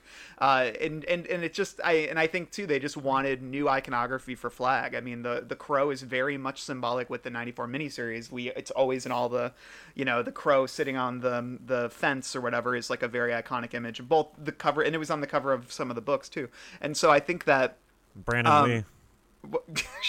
So I think that that's them just again trying to stake their own claim, like this is our telling of the story. So yeah, I think the starkness of the Vegas dreams, like with the Vegas lights are a little bit much, but I like the spotlight, the sort of the desert setting, and the way that they've sort of been keeping Flag in shadow, I think is pretty effective. So and I have no problem with I have no problem with people who are adapting material being so beholden to the book. If the changes work, the changes work. Like I'm Yeah. not such a stickler for that. So Yeah. Godspeed. Yeah, I think another. But the way you're saying it, sounds like it's a real piece of shit going forward. So I don't know. It's not, I assure you. Another thing I like though, and maybe this resonated because of our current reality, but I liked the idea that you can hear news reports and stuff about how it's like, oh, it's just a little sniffles. It's just sniffles. Like we're not gonna. Oh, whose voice was that? Oh, I don't know. Don't you feel like that was probably somebody famous? Well, that's why I think that's the thing. I think a lot of Maybe people that's episode 7 that you guys haven't seen yet. They're gonna reveal no, yeah, but a lot of people during the virtual screen were saying that it sounded like Bryan Cranston, which is what I thought it actually sounded like when we first watched the screener like the week beforehand. And it's just an offhand voice. So I do think that they did maybe get some celebrities. Well, it would make scenes. sense because, as we all know, Showtime and CBS are affiliated, and Bryan Cranston does have a new series on Showtime coming soon. Your Honor. So, Your Honor. It sounds like objection. It sounds like a courtroom comedy, like a sitcom, but it's like a drama. Your Honor. It's basically every Breaking episode ends. Bad. Court's adjourned. God. But yeah, I do like the idea of people downplaying, Captain Trips in the same way that people have, weaponized it or weaponized virus denial in our current culture. And just getting those little hints of it, and obviously a lot of that, maybe that might be something they like added in post or something, like because they filmed most of this before the pandemic. So well, there was a really strange line like you thought COVID-19 was bad, which I thought was radically offensive and out of place. Imagine if they did do that, but they did the ADR like over Zoom, so it's not even really good quality. So it really does sound like they're just like signaling it in. Would that be would you have turned it off at that point? Like I can't do 9 episodes of this. Well, I'm just glad they didn't try to do a Trump thing when they had the president talking. Like they just had the president be a very normal human being. Yeah. Like he was Captain clearly... Trips is not a big deal. It's wonderful that we've got a wonderful vaccine on the way. It's Alec Baldwin doing it. Oh God! I don't know what would be worse if it was Alec Baldwin or just Trump's voice. I mean, Baldwin. I'm exhausted with both. Any other nightmares or dreamscapes you wanna share before we open the creaky gates of the cemetery? I just gotta say, applause to, as always, to Vancouver. Look, they shot 5 seasons, I guess 7 of the X-Files if you're counting the 2 last ones. 15 seasons of Supernatural. This is a great This city. is such a Mike comment. Like this is just for just a comment, they also had 7 seasons of the Vancouver Grizzlies, and they're still home to the Vancouver Canucks. We love them. We love Vancouver, home of Friday 13th Part 8. Jason Takes Manhattan. Yes, of course. But it's just really those shots where they're outdoors really does like capture the breadth of this story. Like you were saying, Randall, like not only just the exterior shots for what was supposed to be on Gunquit, but like when we go back to Boulder. And there's those beautiful shots with like Teddy Wysak and Harold sitting there, and they're talking about like the drive-in. It is just gorgeous in ways that like the miniseries even couldn't really do. Yeah, the band shell that overlooks the scenery in Boulder is a good awesome. scout location scout find. Yeah, that's when the scout has like his or her microscope or microscope out or binoculars. Excuse me, and it's just like got it. Call Josh. And let's just say Ben. we'll be returning there later. Something about Teddy, which I keep forgetting to bring up, is of course played by Jen's bad boy boyfriend on Dawson's Creek. Oh yeah. Remember? Oh really? I did not make that connection. And of course Band of Brothers. Band of Brothers is the big one. Yeah. I used to always think. I guess there's like 3 people that look like him. Henry Cavill kind of looks like him, right? Ooh, like Cavill's the beefy version. He's a bit of a more steroidy version. Jen, calm down. Sorry. Jen's popping on the mic. Got a little hot over here. It's getting a little hot. Yeah, I love Teddy Wysak, and I do love the bit too. Like, it's just a subtle way that they've moved it into 2020, but the idea of the DVDs and the Blu-rays and wanting to set up this drive and watch these movies, that's like a fun recurring bit, as you'll see throughout some of the next couple episodes, and they do sort of lean in and have a little fun with the idea of like, okay, like it's Tom and Stu don't have to fire up an old projector to watch a movie. We can actually just throw in a DVD. Like that shit still works, which is interesting. So and it's so in line with the book when King would have fun with like the scenery and just be like, what would you do here? Yeah, and that's and I like that a lot. And the fact that it's like right in the beginning is cool. Hey, speaking of that, I'm assuming eventually the electricity will come back. Anybody plug in and let it rip? Future episodes? Rock and roll style? No spoilers. Oh man! Oh boy! Imagine everybody is down and out, and they just hear somebody just wailing on the electric guitar, and like, what's that sound? And they go to that beautiful place where Teddy and no spoilers. Wow! Let's move it's on gonna happen to now. I can't a little section we call the cemetery. What's the bottom of the truth? Well, sometimes that is better. The person you put up there ain't the person that comes back. It may look like that person, but it ain't that person. Because whatever lives in the ground beyond that cemetery ain't human at all. I think we all are going to say the same 2 words in the cemetery. Is it 2 words or 1 word? I don't even know. Yeah, I don't even know. Let's go with 1 word. It's 2 syllables. Yeah, 2 syllables. Tube neck. Tube neck. Very, very oh my God. creepy. Love it. And the first time you see it, it is really jarring. Like I know I like recoiled. I think the first time you see it is Campion, right? Like when I think so. When he falls out of the car, and it's like so bloated and it's really effective. And then we see it a lot, and you'll continue to see it. But yeah, we see Franny's dad has it, and then my favorite, Cobb. Daniel Sunyata's character has it, and he gets like his throat cut basically, and just mucus just sprays out. It's like a really good effect. I actually do think the sickness effects in this are really effective. There's even a bit in episode 2 I had to cover my eyes at, like as an adult man, because it's just really disgusting.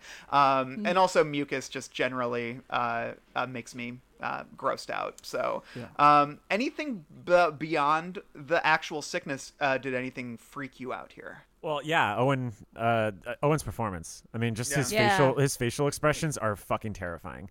And I'm just gonna say it right now, I think he's the big baddie of this entire Spoiler series. alert! Wow. I think he's just in terms of like being terrifying, like being the real villain, like and actually bringing the sort of menace. Like Owen Teague is just on a fucking another level here, and those shots where he's in front of the mirror, and especially even like with the typewriter. I mean, not only did I say, sounds like my Monday, but I also was like, this is pretty terrifying. Rothman-esque dissertations. This guy's kind of creepy.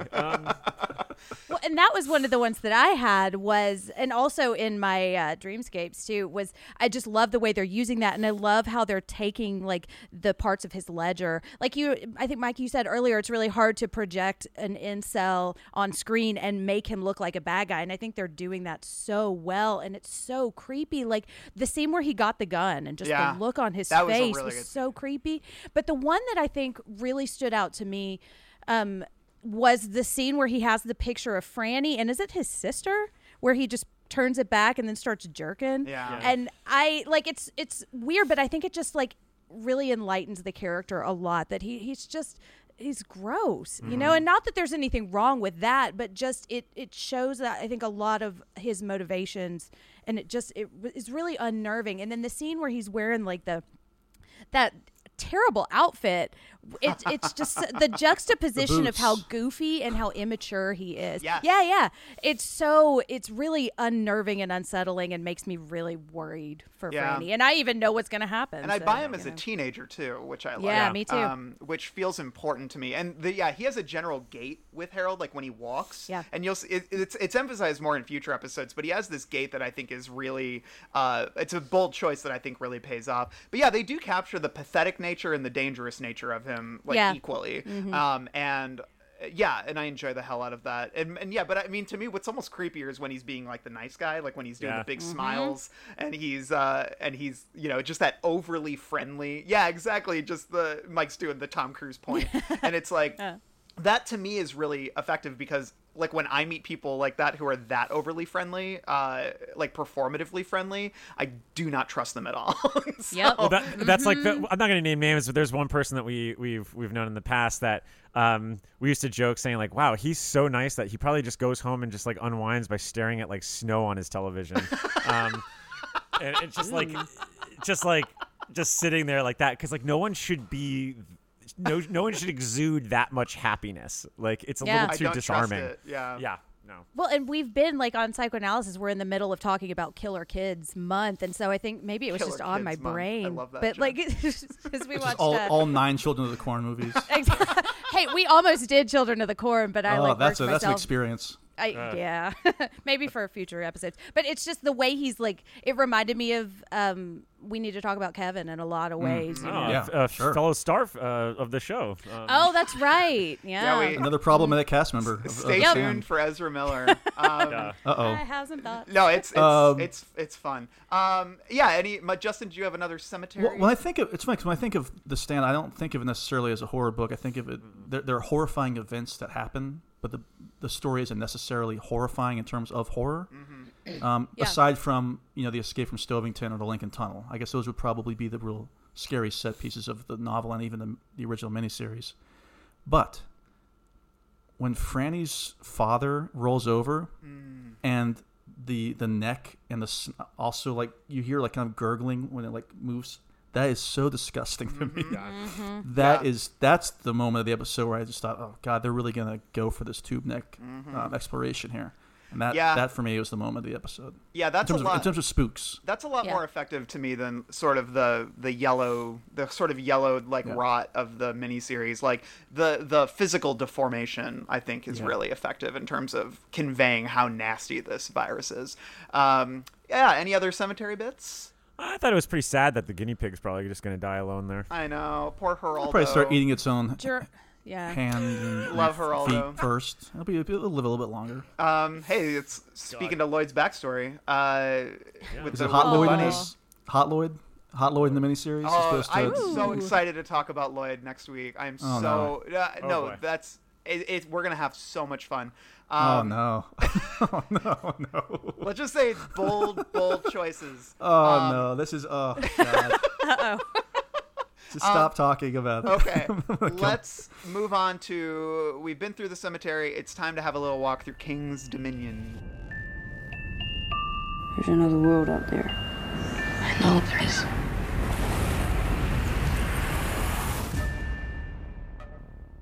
Welcome to King's Dominion. This is where we discuss nods to the larger King universe in here.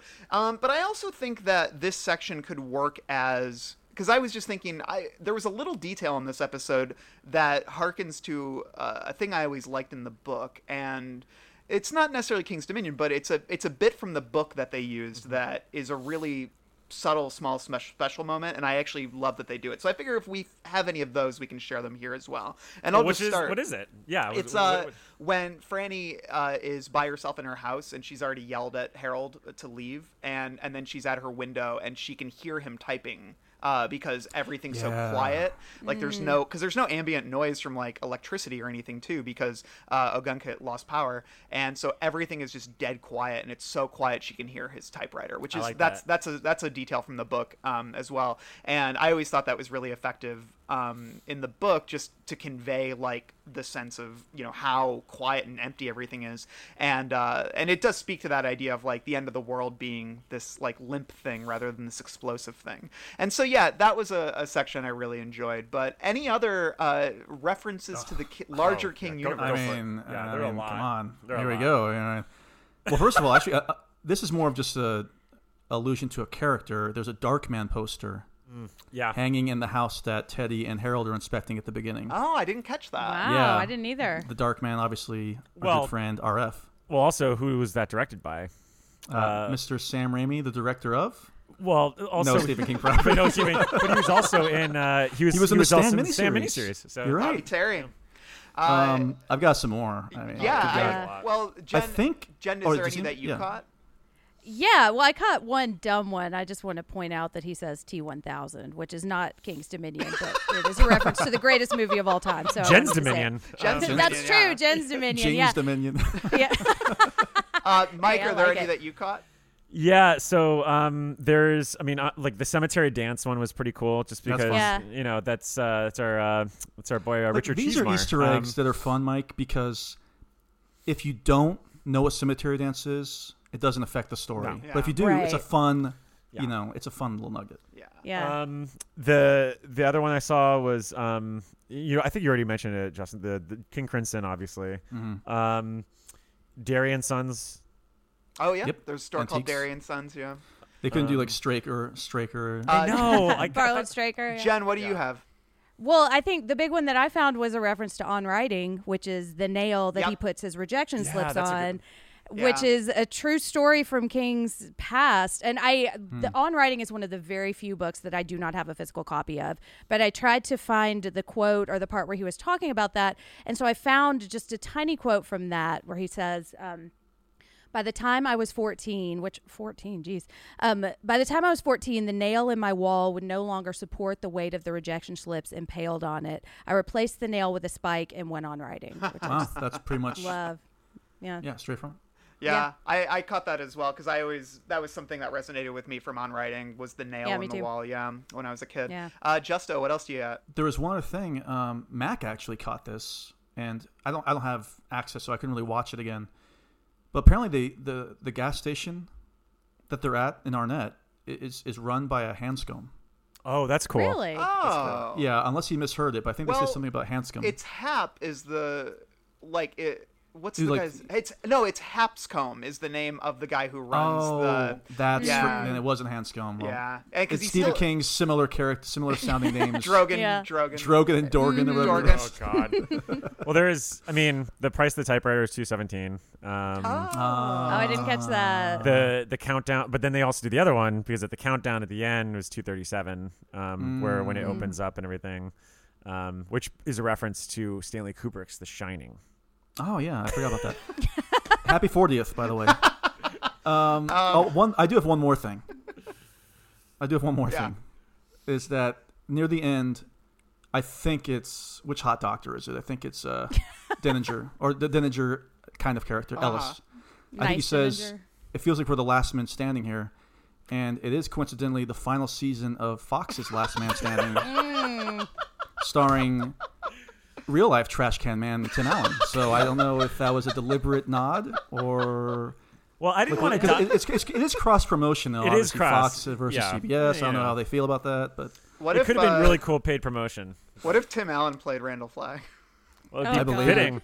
no, because Randall Flagg's too smart. Well, I know we. Wilson, and it's just like he's behind a fence or like Oh, behind God. a rock or something. Look, I know we already I'd left. like to keep Tim Allen behind the fence. Well, I know we Yep. left the cemetery already, but here's a scary thought that I had the other day while watching Christmas with the Cranks. Is Tim Allen has at What a least sentence. 5. Yeah. I had Strike one. five major revenue streams that this guy pretty much has pulled from, which is Home Improvement, Toy Story, as you already mentioned, Last Man Standing, the Santa Claus series, and then also his stand-up, which he Yeah. did in the 80s. I thought you were going to say "In Christmas with the Cranks." Like Christmas with the Cranks. All the syndication money between that and Jungle to I Jungle. just It's love going to be the unbelievable. sentence. Here's a scary thought I had while watching Christmas with the Cranks. You could have stopped right there. It's right, just like exactly. talk about a guy that like Flag is unstoppable. Yeah. Hey, he's getting quite the glow up too. Yeah. You know. Speaking If of Flag, Chris Evans could play me, I'd be okay. with Speaking of Flag, there's not much of him in this episode. But we do get glimpses here, and this is a place for me to drop this thought, which I didn't quite know where to share, but I hated that the door doesn't close to lock in Campion, and that's a malfunction in the book and the miniseries. Here, Randall Flagg's foot is stopping the door. Yep. This is a seismic choice It is because Randall finds he doesn't usually start off events. He usually stumbles in and causes the chaos. He's a chaos agent. And in this, that regard. this to me, I'm going to be doing like a page to screen piece, like a adaptation piece after the series wraps for the AV Club. And this might be like my thesis is like, what are the implications? And I think it ties into my larger concept of like what Flag represents and what Mother Abigail represents. And, but yeah, the idea that he is the instigator of basically this apocalypse to me is a misunderstanding of Randall Flagg. Like he is an opportunist.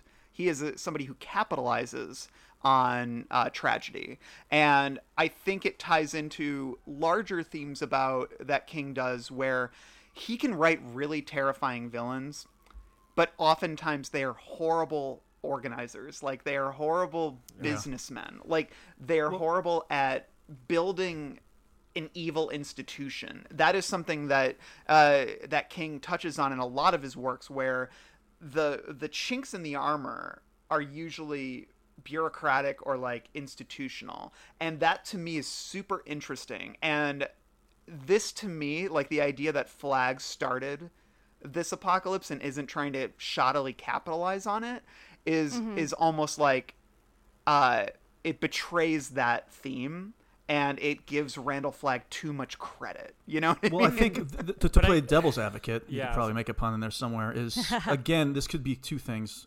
One is, once again, Josh Boone is really trying to get away with the page, get away from the page Randall Flagg. Maybe this is a deliberate choice. Again, I've only seen the first episode, so I'm not sure how much they really follow through on him being such an instigator.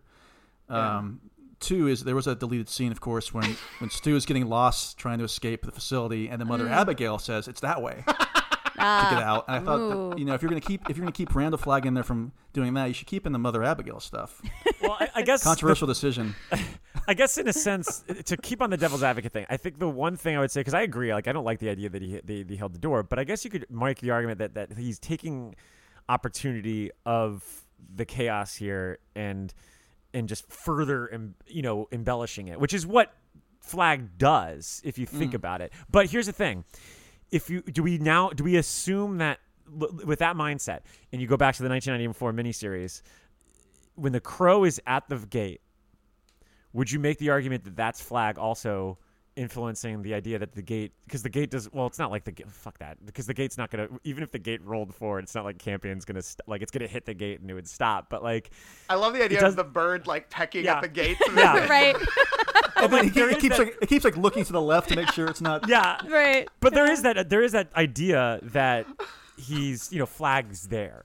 And he's waiting and watching this to happen, at least in the miniseries, because you don't really necessarily get that sense when you're reading the book. Like, you just assume that the events are happening. Yeah. Right. And there's like to tie it kind of to Insomnia, like I think kind of an overarching theme in King's work is that there's the purposeful and there's the random. And I've always kind of seen Flagg as just kind of like he just exploits the random, and here I do think, and I don't know if I like it better or worse either way, because I'm just blinded by the beard, but like I love it. It feels like he's kind of switching. Jen's going to Vegas. Let's just be honest. Oh man, he would just have to step out of the shadows, and Jen would be okay. I'm going to go to Boulder and start my life again, and then when you got the black shirt like, and how's the neon? How are the neon lights? Right? Yeah. Just don't ever shave that beard. Sorry. Yeah. So I think that's an idea I'm going to be chewing on for a little bit, but because for me, it's like that's interesting.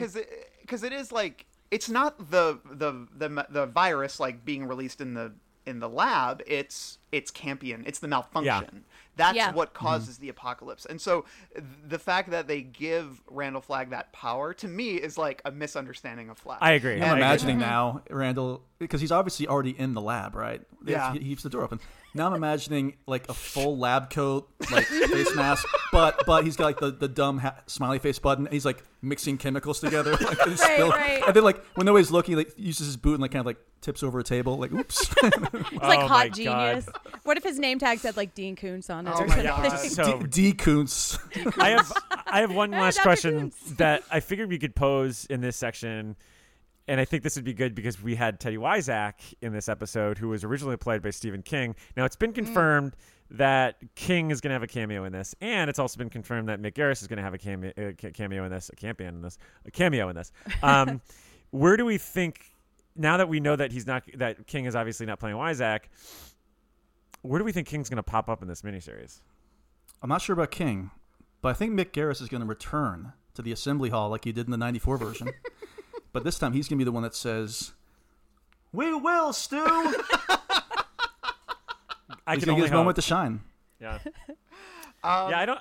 What about you, Randall? Where do you think King is going to pop up in this? I mean, without You can't ask and also me 'cause we've consider. already watched 6 I know, episodes. but you could still make the guesstimate of like now that we know, because we still. I think Stephen King will reprise his role as the bus driver from Golden Years. I hope so. Yeah, so he survived the plague, and he's still driving people around in his bus, taking them to Boulder, because he's a good man. Nice. That's good of him, though. Yeah. What if maybe he's the voice of Kojak? Ah. Oh, that'd be good. I would appreciate that. I would don't love know about this. I don't know about this, Glenn. Don't leave me behind, please. Sorry, that's not. There. Now it's King.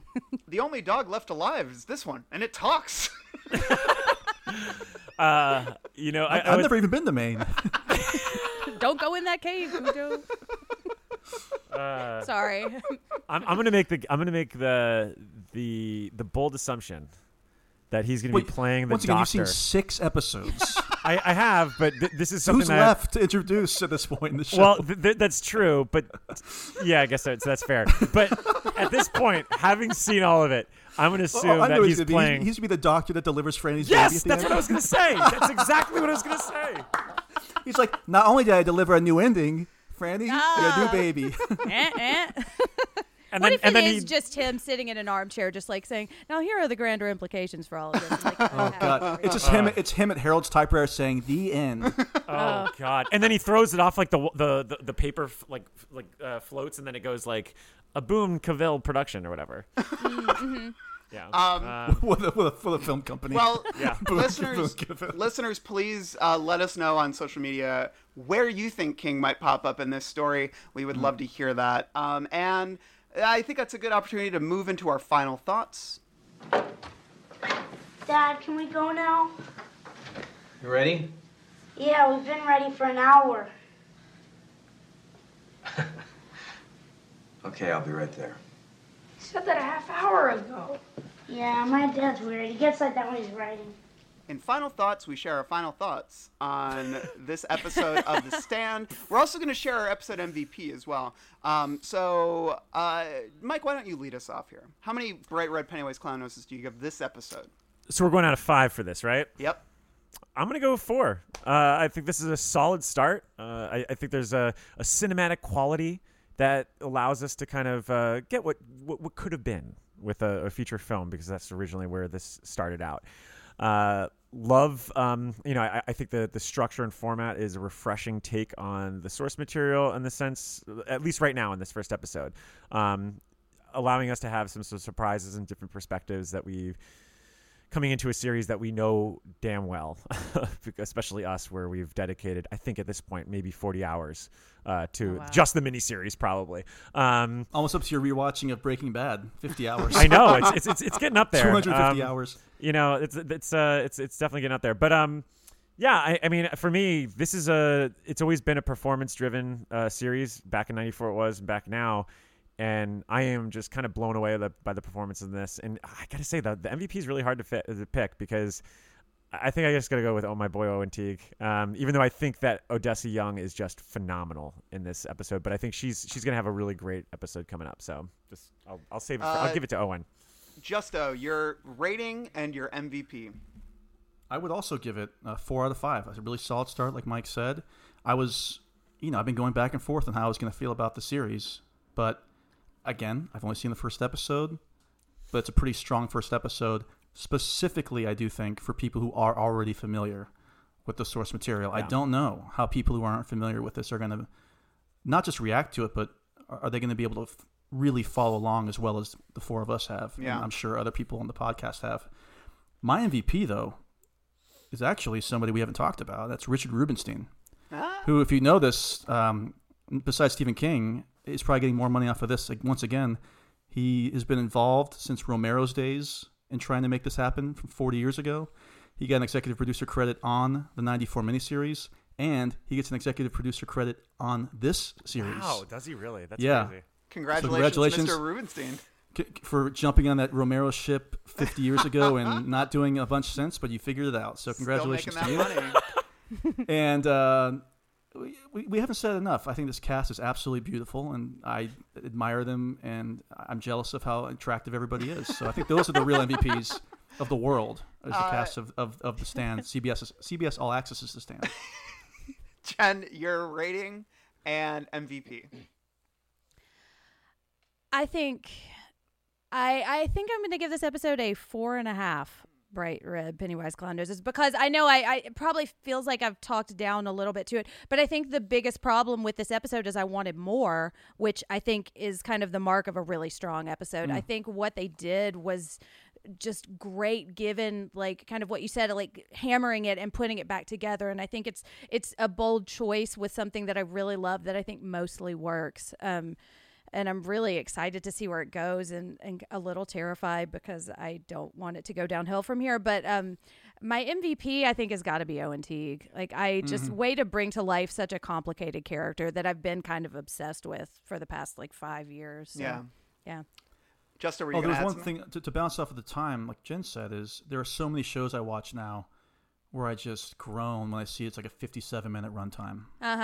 But for this, I thought this is a solid hour. Yeah. And like you said, Jen, I could have kept watching. I was never bored. I was never checking my watch, seeing when it was going to end. Yeah, I mean, I'll say this for and Mike, I think you had a similar experience when we got the first 4 episodes. I watched the first 3 in one night, and I would have watched the 4th, but I just got tired.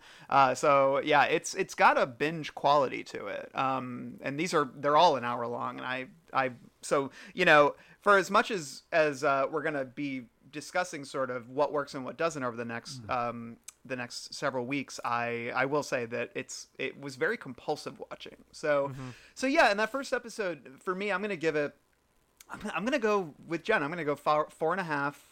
It's one of the better first episodes of a series I've seen in a long time.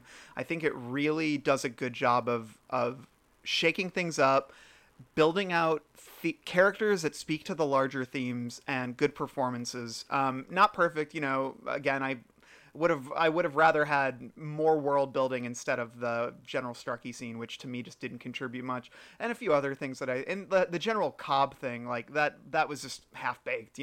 I would have rather had the Stovington escape, which is an iconic bit, but here they said we're going to do something else, which I appreciate the bold swings throughout. And so for that reason, I think the boldness, I'm going to give this episode a 4.5. Bright red Pennywise clown noses. And my MVP, I would go with Owen Teague, obviously, because he's great, but he's gotten a lot of love already. So I'm going to go with Ian Bailey, who plays Teddy Wiseack, because I love this guy. He's sweet. And now that I found out he's got a Dawson's Creek connection, yeah, I mean, sign me we're up. talking, this guy shows up to Dawson's Creek.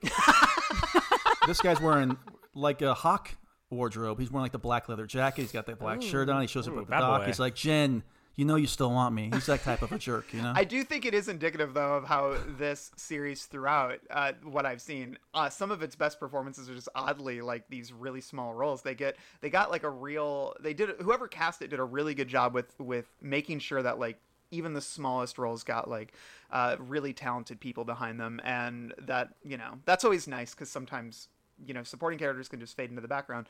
Do all the leads work? That's a question we'll discuss on future episodes. So God. that, I'm already dreading this Lloyd Henreid thing. This so this excited soft to reveal. talk about Lloyd. I'm not gonna tip Mike, my hat. Mike, you look kind of stone-faced about it.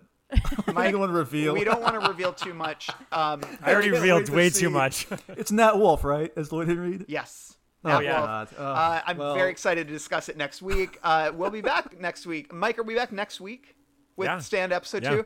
We're back next week. Tons of content. Yeah, tons of content. We've also got an interview with Disgraceland, the founder of podcast. Remind me of his name, Mike. Jake Brennan. Yeah. Jake Brennan from Disgraceland. We spoke with him.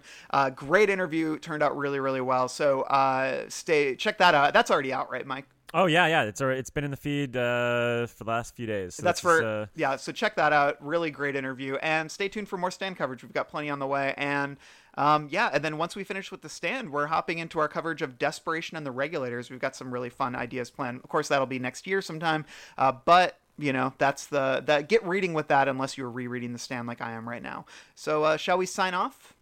Long days and pleasant night. We did it. I got some hot friends. God, I got some hot friends. I got some hot friends.